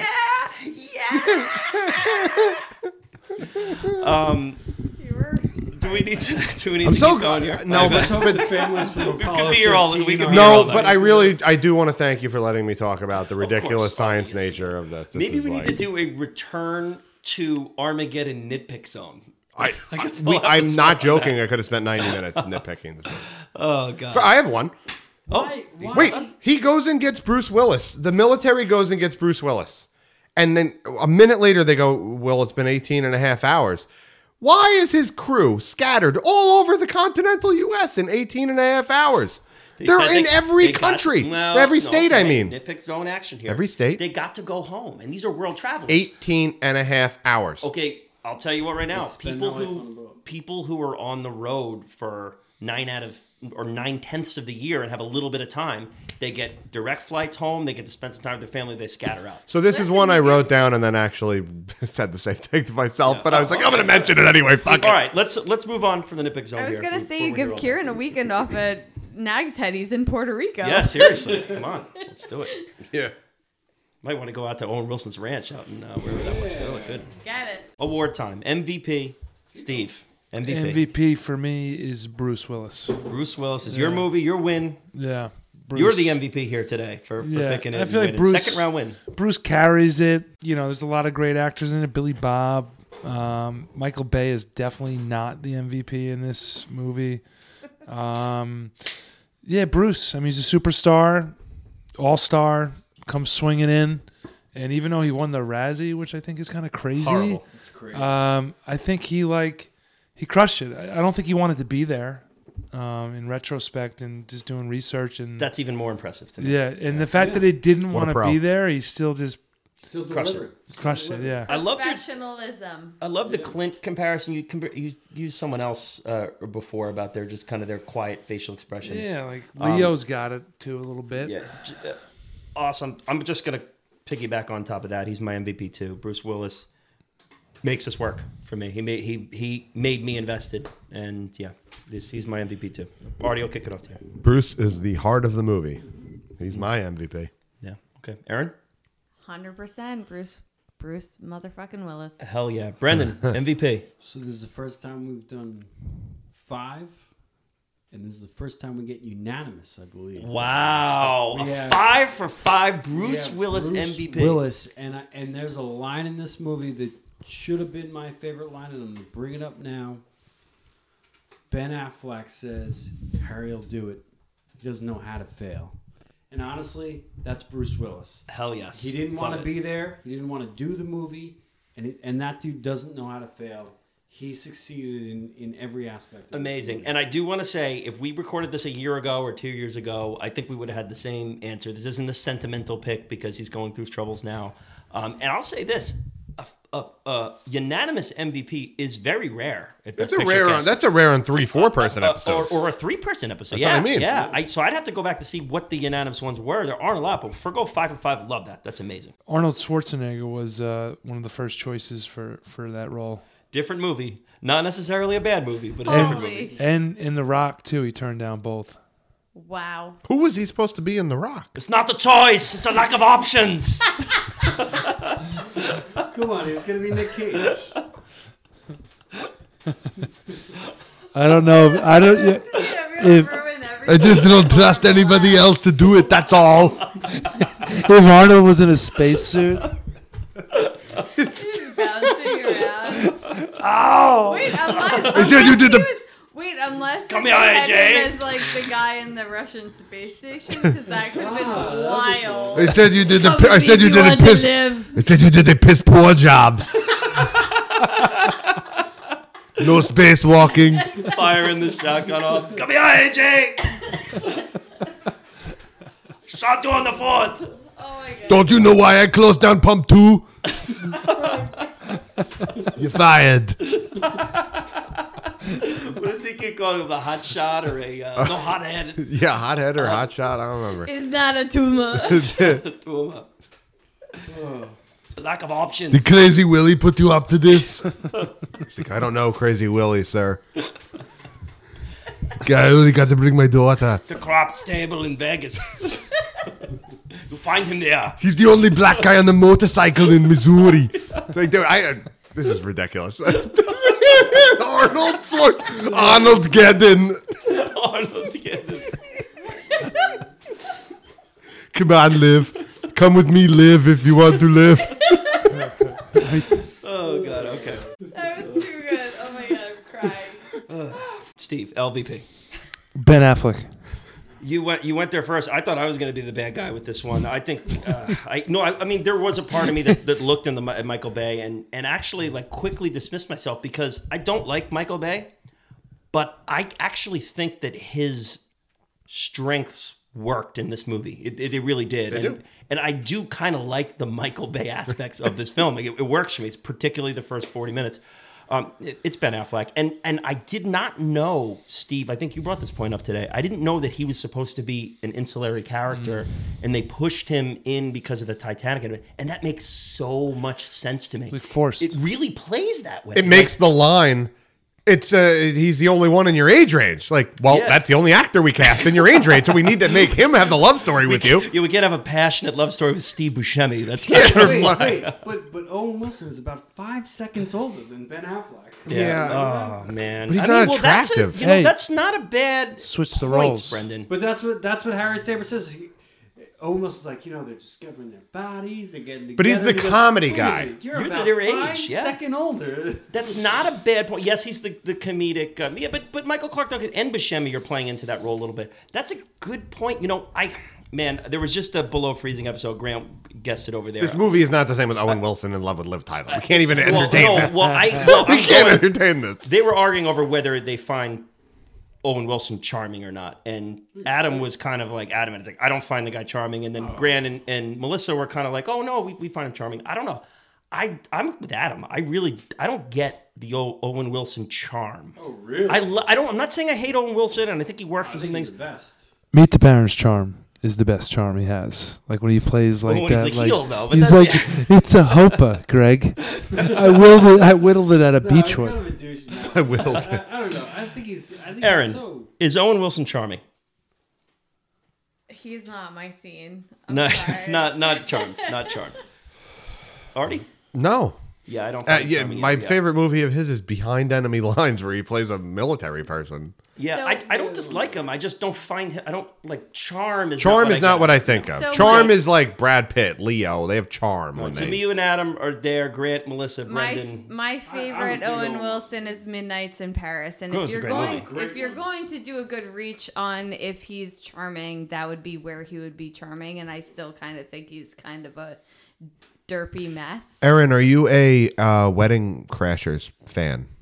Another good one. I That's am where he's an charming. Isla Fisher fan. But not the movie. Yeah, Who isn't? Yeah. I'm not a big Wedding Crasher Also, guy either. Oh, he's kinda thank charming you. in Welcome. Zoolander, too. I mean, he's like. He's good in He's- Zoolander. That's he's so. derpy. Charming is not He's the like word the for Eli Manning Zoolander. of Hollywood. Aaron, Oh, Wilson's great. Aaron, LVP. Armageddon.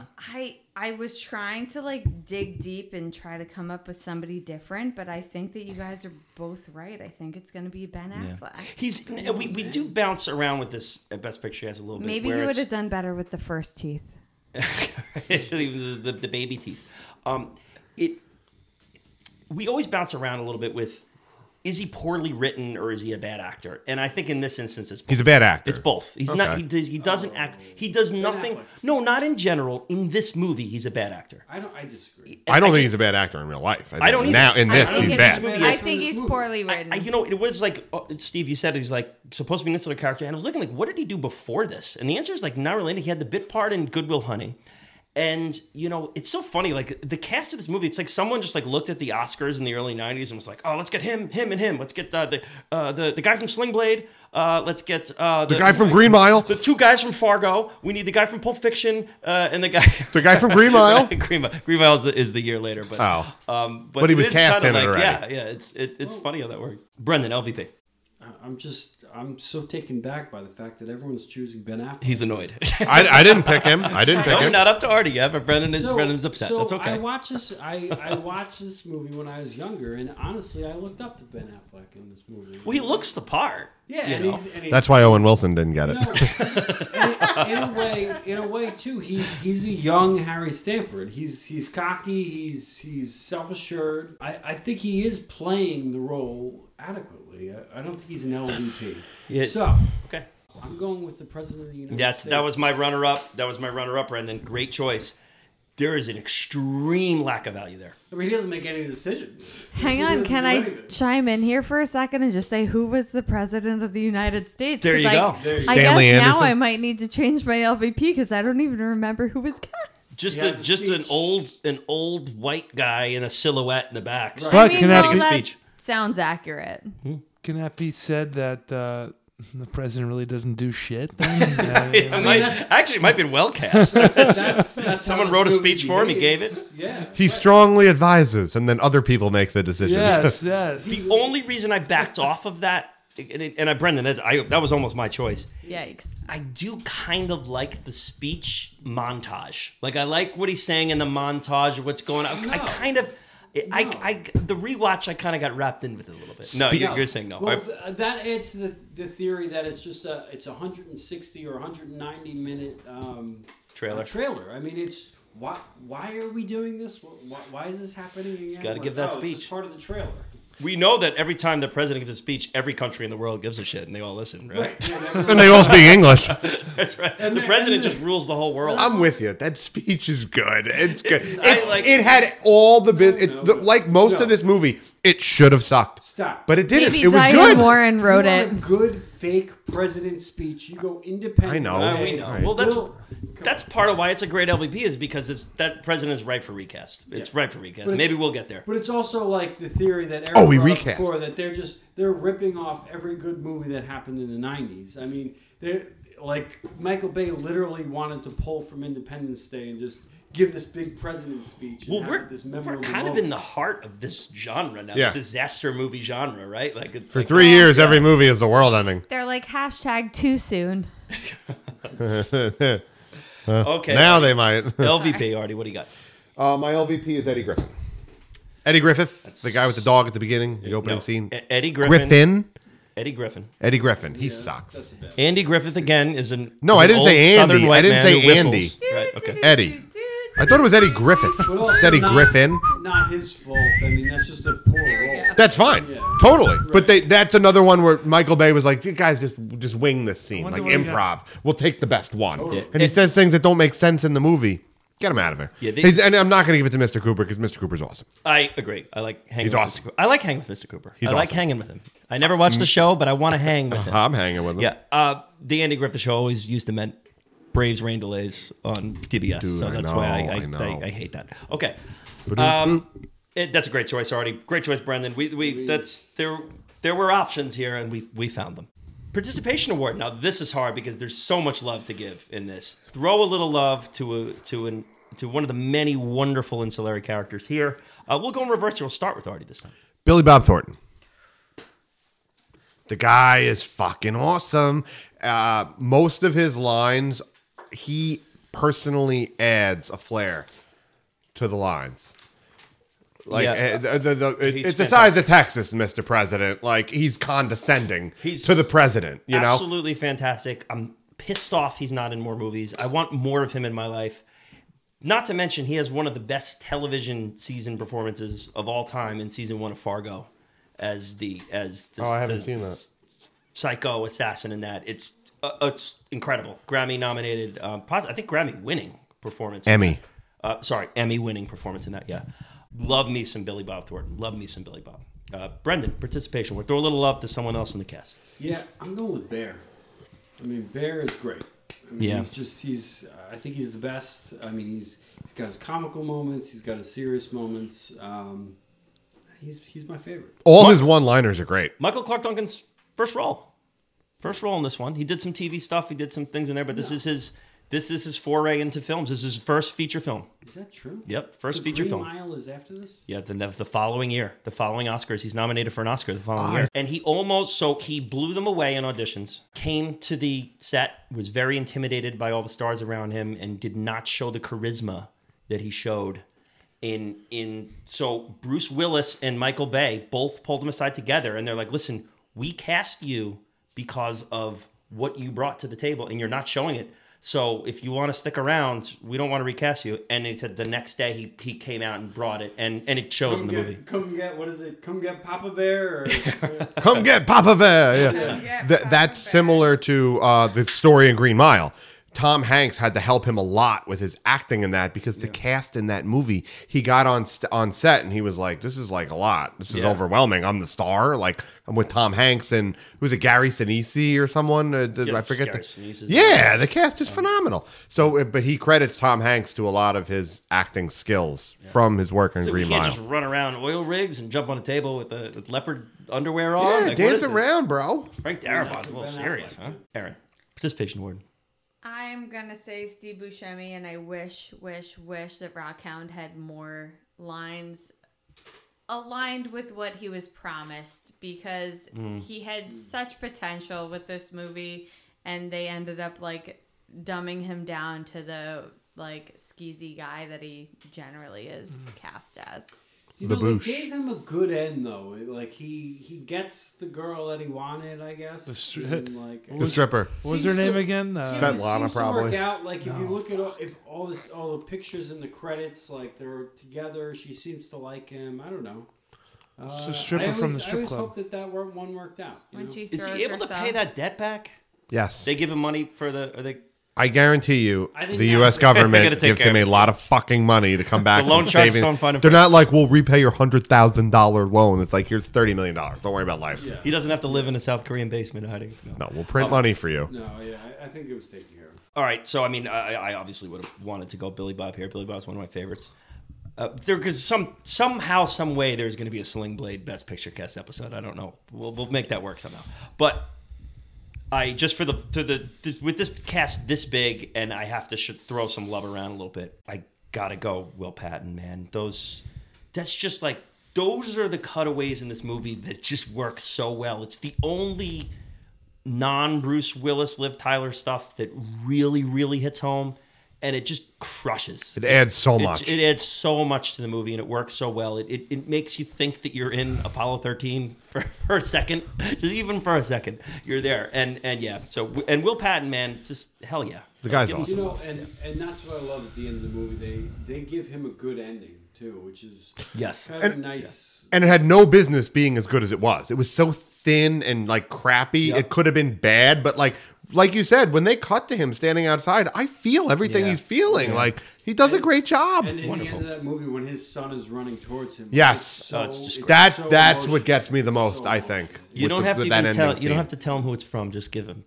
this little toy. It's Yeah, great. right, So you can right. put it in an item. Steve, to He's Space going Forward. straight to the fucking craps table. That fucking guy. There's no chance. Steve, I don't want to think about that. Come on, man. You had an epiphany up there in space. Yeah, he's a changed man now. Yes. I hope so. I hope. Or he has enough money to just play craps forever and never worry about it. And why would you play craps in that? All right. I don't know. Space money is The great. adrenaline. Who- Space money. So Space every- cash. Hi, VGX McGee. Yeah, I'll, Baby, I'm sorry. Babyface all right. McGee's axe. Baby face McGee. Sorry, Steve. I don't know what the fuck you're talking South about. Park. Moving along. Yeah, so I'll everyone's taken somebody, so obviously I'm going to switch it up too. So who do you think had the harder role to play? Lev or General Kimsey? I was like, Which- who? So you got Keith David, General Kimsey's played by who? Keith David, Oh, Keith David. Yeah. and then Lev is played by Peter's. I can't read my handwriting. Stromers or I the think man Liv Tyler. no. I did too. I Lev. also- I'm sorry. The his, Lev is Lev is the Peter Russian. Strom, the the Russian. Russian. Lev. Yeah. Yeah. Russian. Yeah, So gotcha. what actor had the harder role? Lev. Lev. So that's why I'm going with Lev because I think Lev. And he shines. I love He both. shines. Yeah, Yeah, I he's thought he great. crushed it. I also really loved Keith David. Like He was I almost picked he's him. just I love so him, man. awesome. give him a Yeah. potato gun. Yeah, He's a fucking scene stealer. The president's advisor told us we're gonna do this, so we're gonna do it. Oh Damn my it. God, Garrett. He's like a. He has those School angry goes eyebrows. about Those angry eyebrows. He's like- I can't act. He's like, it could be blah, blah, blah. He's like, it could be fucking Santa Claus for all I know. Until I know what it is, we're going to DEFCON 3. But so like, I want to flip Steve's question though. It's like, okay, what's the harder role? But as an actor, which is the role you'd rather play? Like the hard ass guy at the table who's dissenting everyone, or the wacky Russian in space? I mean, most actors are going to pick the wacky actor in space. This is not the gas station. That guy's a main character. he was awesome. He's a main character. It's not the gas. Don't touch my uncle. Like They entered this world this guy's lived in, and I feel it. It really works. It That's does. my scene of the movie, the Russian space station. Damn American. It really is. That's my scene of the movie. Now we can go home. Russian components, American components, all made in Taiwan. very important man in Russia. It's not the gas station. Meanwhile, we just saw Taiwan get destroyed. Artie just gave his scene of the movie. Steve, scene of the movie. My scene of the movie was actually the finding them when they all scatter, finding all the drillers Yeah. when they all Fun scatter. scene. Fun scene. Yeah, So much fun. yeah, just Yeah,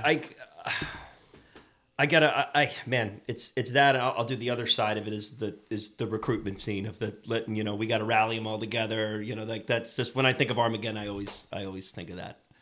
That there. I mean, Jesus, the emotional scenes at the end are pretty good too. But Aaron, So this movie's good.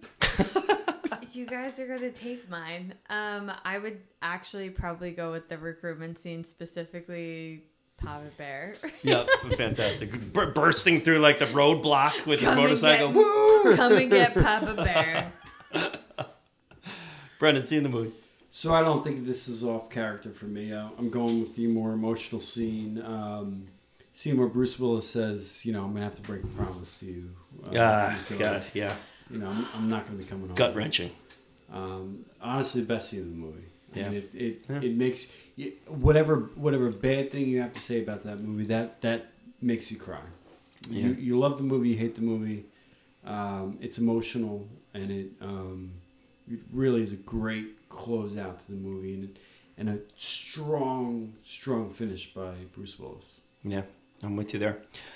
Okay, let's go to Time Machine recast. Boy, there's a lot of options. There's a lot of ways you can go here. Take anyone, any time period, recast them into this movie. Artie, you jumping at the bit over there? It looks like no. Whatever. Go to other people. I don't care. I'll go first because I think I'm gonna have an unpopular one because I'm gonna take William Fichtner out of this movie. I know we all love him. He's gotten a lot of positive reviews here today. I request the permission to shake the hand. Yeah.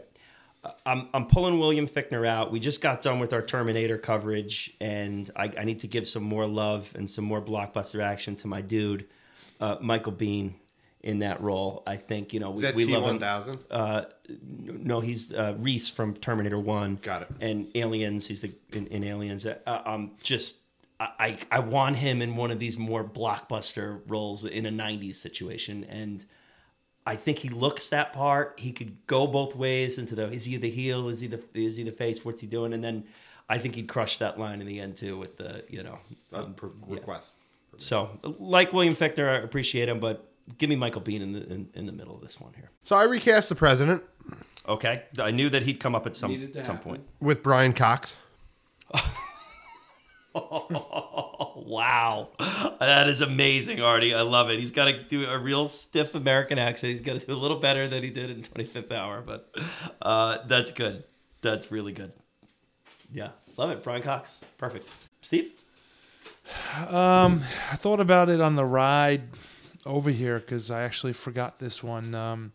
So I would, if I had to, if it was like being cast today, I would throw in Bob Odenkirk for Rockhound. Wow. I don't know. Yeah. He's funny. Take a Buscemi out, though. Yeah, if it was today. If it was today. If it was today. Doing it today. All right. I can see that. Brendan. I traveled through the vast spaces of time, and I put the time machine aside. All I want to do is recast Owen Wilson's character with a contemporary. Okay. And I'm putting Matt Damon there, so we can have a Ben Affleck, Matt Damon. Oh, I like it. I love that. That works. Now we're really dipping in the 90s Oscars. We get both of the guys in there. That's good. That's good. Let's send Ben and Matt to space. Aaron. I'm honestly so jealous of Brendan. That is a good one. I'm mad at myself. I love her. I think that she's perfect as Grace. But I think that I would recast Grace as Emma Watson. Ooh, okay. With an American accent. But you lose all that Aerosmith dynamic you had there. You lose it all. I like how you brought like Steven Tyler as a character into the movie, like the emotionality of him being reunited with his daughter. I'm like, I didn't think about any of that. There's an extra layer to Armageddon and again. That was pretty good. But you recast it out. And that's I thought about it. I was like, you know what? She doesn't need to be so perfect. She's like living on this oil rig. I feel like she could be a little rough around the edges, still really smart and cool. A little Hermione Granger in the. Emma Watson's pretty perfect. I mean, I love her. Yeah. Oh, that's great. Okay. They're gonna put Isla Fisher into this movie. I do love Isla Fisher too. Isla, not Isla. Isla. This is one we can do pretty quickly here. We're gonna end. I want to end with cutting room floor because this is right for that. But Oscar reevaluation, real quick. It was up for 4. If you could only give it 1, what would it be? And I'm gonna merge the sound ones because that's what they've done today. So it's 3. You give 3 choices: best sound, best visual effects, best original song. Diane Warren, I Don't Miss a Thing. I'm on record already. I think it's a crying shame that it did not win for best song. I would go with best song. So you can pick sound, visual effects, or song. What would you go with, Steve? Well, Saving Private Ryan won for sound, so absolutely not. So song.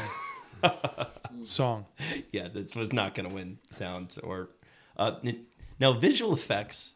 I feel like this might be an Artie movie. I've not seen this movie, but you let me know. What Dreams May Come with Robin Williams? Yeah, I've seen it. One for visual effects. So I actually sent the text out about a year ago, or maybe about 3 years ago. Have anyone remember this movie? Let me search my phone. Artie promptly responded, "Don't waste your time." Oh wow, he's got But that's not what you didn't ask me if it was good. Artifacts. Yeah. You didn't ask me if it was good. You asked me about the visual effects. Okay, now I'm asking you both. So go. All right. The visual effects are very good in that movie. Okay. The story sucks. Armageddon's visual effects are better. I would still give the Oscar to Diane Warren. Okay, Diane Warren's getting an Oscar. And notice I'm not saying I'm not giving the Oscar to Aerosmith. I'm giving it to Diane Warren. Right. But this wonderful epic song by Mariah Carey and Whitney Houston from The Prince of Egypt that no one remembers and no one cares about, you don't want to give it to them still? Would Aerosmith be mentioned in that? They performed it at the awards.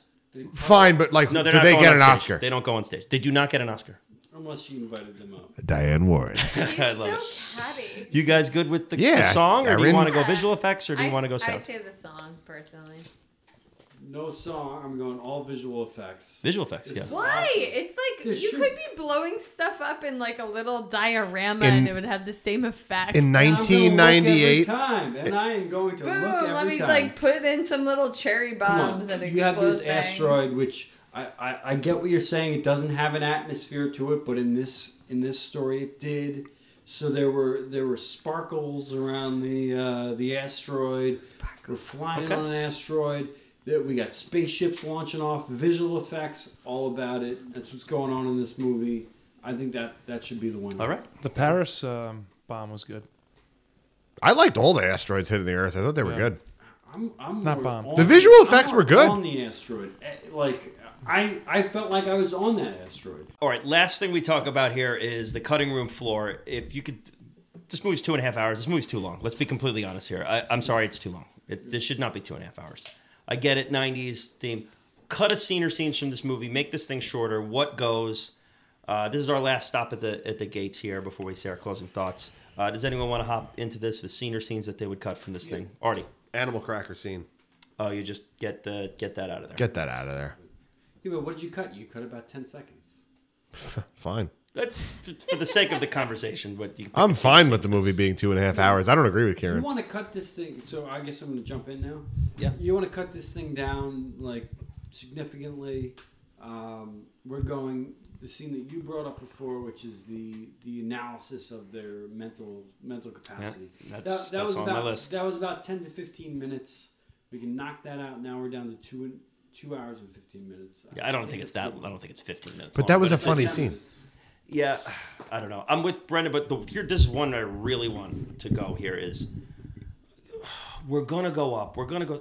We don't need to see them training in the bottom of the pool here. Like, come on with this. That was I agree with you. NASA, though. That was the special. I know, That was but the come special thing on. that they I got just don't- permission to use. They Important. Totally agree with you. They Totally had to agree. use it. Enough. We have Disagree. so much going on Disagree. in this movie. Why do we need this? The only point of it is to show that AJ doesn't always listen to Bruce Willis. And we Important already knew development that. of AJ's character, which, by the way, I'm a big Ben Affleck fan. But- none of you are. But that's already been developed with the Brendan's oil as rig in much the of a opening Ben scene. We Affleck don't need to fan. revisit this. I also didn't need the extra tension in the gas station scene. I know you wanted to develop the relationship between the Russian and AJ. Great. You know, my LVP has now been tight with the Russian. Great.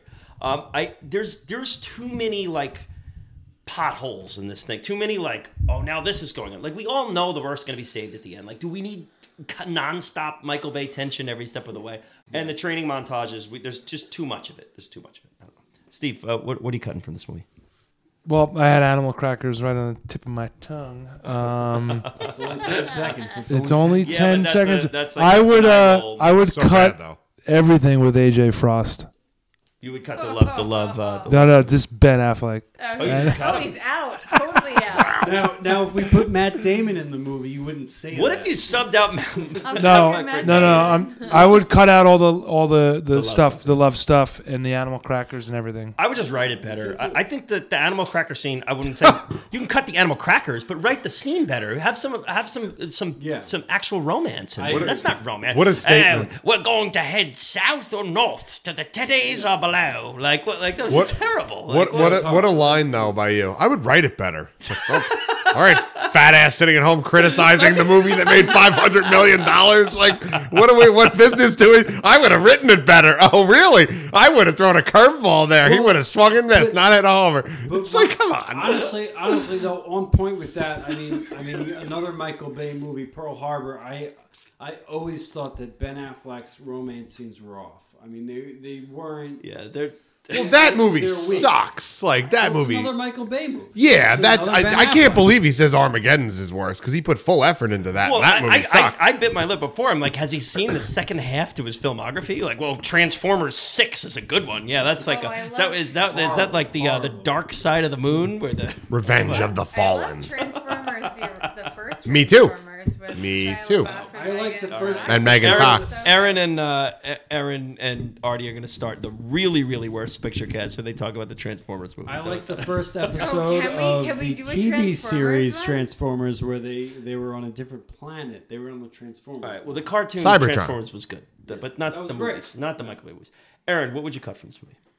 I would cut out the entire ink blot, like Rorschach test, and then I would also cut out the weird whole scene when they're hanging out in the hangar in the exhaust pipe of a spaceship. So you're kind of with Steve too. That's The just little weird. romance scene. Yeah, That's what I cut. It's weird. It's Yeah. weird. Animal crackers. Yeah. Okay. They basically did to Steve Buscemi in real life what they did to Ben Affleck in Shakespeare in Love.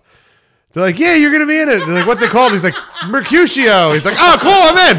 Like Steve Buscemi's like, what is it? He's like, you're going to save the world. He's like, oh, great. He's like, oh, I'm one of 8 guys saving the world? Well, this is different. Oh, my God, and you're going to write in seedy lines for me? Oh, and Ben's here again. Great. Hi, Mercutio. Yes. Yeah. I have But you get to save the world. You know, I say 3 times. I didn't know her age, Harry.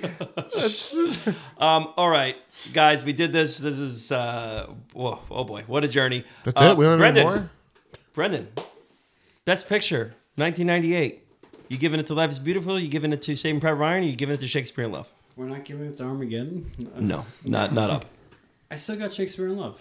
Love it. And we're going to revisit that on the Return to Shakespeare in Love episode eventually. We have Return to Rain Man coming up with Adam Hitchcock. We have Return to Crash coming up with Adam St. John. And then we'll get to Return to Shakespeare in Love with Zeta Short. I don't know, these might come out in like 2026, but we'll see. And I'll just mention to all the people who had Ben Affleck as the LVP, he might have been studying his role for Shakespeare in Love. He could have.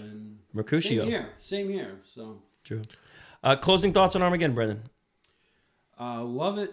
Always go back to it. Crash Course and Crash Course. I love that it inspired you to pass your bar exam. Yeah. That's amazing. That's just incredible. You know, when you're focused on the intellectual, sometimes you just need that crash bang to just build you up. Tomorrow, let's do this. Thank God you didn't watch Chariots of Fire, because that may inspire you to race, but it's not going to inspire you to study for tests. It's going to put you to sleep. No. Yeah. Aaron, better movie with Arnold Schwarzenegger? Oh, no, I wouldn't say that. No, I would not say. You seem to be having fun when Artie was reading the script. And I mean, I do think that it's a very funny concept, but no, I don't think that Arnold Schwarzenegger would have made it better. Oh, bummer. But closing thoughts. Not my favorite. I think that there are a lot of parts that could have been completely left out. I think that Bruce Willis is a god among men. And Hell yes. I think that everything with him should be honored. I love that. Artie, closing thoughts. No peach allergies today. No. Yes. I love this movie. Yes. It's just got ultimate rewatchability. It's one of those 90s classics. And I know it's one of those like, oh, well, every movie that the world ends has a shot of the city and blah, blah, blah. And this was one of the first. It's up there with Independence Day is one of the first. So it kind of started that. Yeah, it's right in the center of that little mini genre. I love Michael Bay. I hope we don't go back to a Michael Bay movie anytime soon. I'll say this because when we do these, like, and even the good ones, there's some times where we're like, we deep dive, we invest, and then I'm like, I'm good on this movie for a year. Like, if it comes on, I'm turning my TV off. I'm going to read a book. I just came on tomorrow. Fuck it. I'd watch it. I would. I'm going to go home and watch it. Like, oh, Buscemi's in the strip club handing out his $100,000. I'm in. Let's go. Here come the bikers. Steve, your movie. Congrats on the win. The 2 wins. You, me and Brendan still have 0. You've surpassed Artie with his 1. Action Steve. Aaron, we're all still looking. Baby. Action Scuba Steve. Steve. Yeah. Closing thoughts here. Yeah, I agree with Artie. Rewatchable classic. You know, lately I've just been missing, those old school popcorn flicks. I saw John Wick 4 in theaters, and there was just 2 of us in the movie theater. Yeah. And it's just, I miss those packed days, and Armageddon and Independence Day, and even like, I don't know, Scream just jumped into my head for some reason. Like being in a packed theater with a bunch of people and big bombs exploding and asteroids hitting things and crazy stuff happening, it's missed. And that's why I like rewatching this. Was your grandfather fired up about the movie at the end? What were his thoughts? Do you remember? I don't remember. Yeah. And I don't, he was pretty, he wasn't ecstatic about it. He wasn't? No. He was a vet. Yeah. So yeah. I think it was more just bringing me for, get me out of the house for a bit. But very cool. Loved it. Very well put, Steve. You know what my last packed movie great experience was? It's wild to say. Snakes on a Plane. Snakes on a Plane. Snakes on a Plane. I mean, That's great. People that the place was overcrowded. You're talking about the movie, not a plane that actually had snakes on it, right? No, I'm talking about the movie theater. The movie theater was. Were you at Shore 8, Huntington? Yeah, in Huntington. Yeah. The place was packed. People were interacting with the movie as if the movie could talk back. Cool. It was the best experience ever, and that was the last great movie experience I think. Wow. I've had of a packed movie theater. All right. Well, Aaron, Brendan, Artie, Steve. Kieran. This was a great journey. I enjoyed drilling into this movie with you guys. Out there, if you're listening still, we love you. Please rate, review, follow us on all the socials. We're going to have another one of these tournaments at the end of the summer. It's the Sub 50 tournament, our first ever endeavor into this. And I'll make a little announcement now on the parameters. So the people who waited this long to listen, the co-hosts are actually listening to the podcast. They'll get a little bonus. So Grant. Grant and Joey, of course. Yeah. But Bobcat's probably not hearing this. Nice, Chris. Sub 50 is going to be a big one this year. It just has to be under 50%. Under either one, this movie would have qualified for the Sub 50 because it is 33% in critic, I believe, in the silence. So we're going to pick one that's 50 under audience, one that's 50 under critic, and then one legacy one, which is a movie that's been in the tournament before. So those are the parameters. So it can be 99 in critic and under 50 in audience, or 99 in audience and under 50 either way. Thank you for listening. Appreciate you out there. Follow us on Twitter and Instagram if you want to vote for these things. That'll be at the end of the summer, the Sub 50 tournament, our fourth one, if you can believe it or not. It's been a wild run. So the one thing I'll ask you is, hey, find someone out there who likes movies and just give this to them. You don't have to tell them who it's from. You don't have to tell them it's from. Just give them this podcast and have them listen to it. We'll see you next week. Thank you so much. That's not a podcast. That's your father. I don't want to miss one smile. I don't want to miss one kiss. I just want to be with you, right here with you, just like this. I just want to hold you close, feel your heart so close to mine, and just stay here in this moment for all the rest of time. Yeah. I don't want to close my eyes. I don't want to fall asleep 'cause I miss you, babe, and I don't want to miss a thing. 'Cause even when I dream of you, the things you will never do, I still miss you, babe, and I don't want to miss a thing. Well, I still miss you, babe, and I don't want to miss a thing. Yeah. Well, I still miss you, babe, and I don't want to miss a thing. Yeah.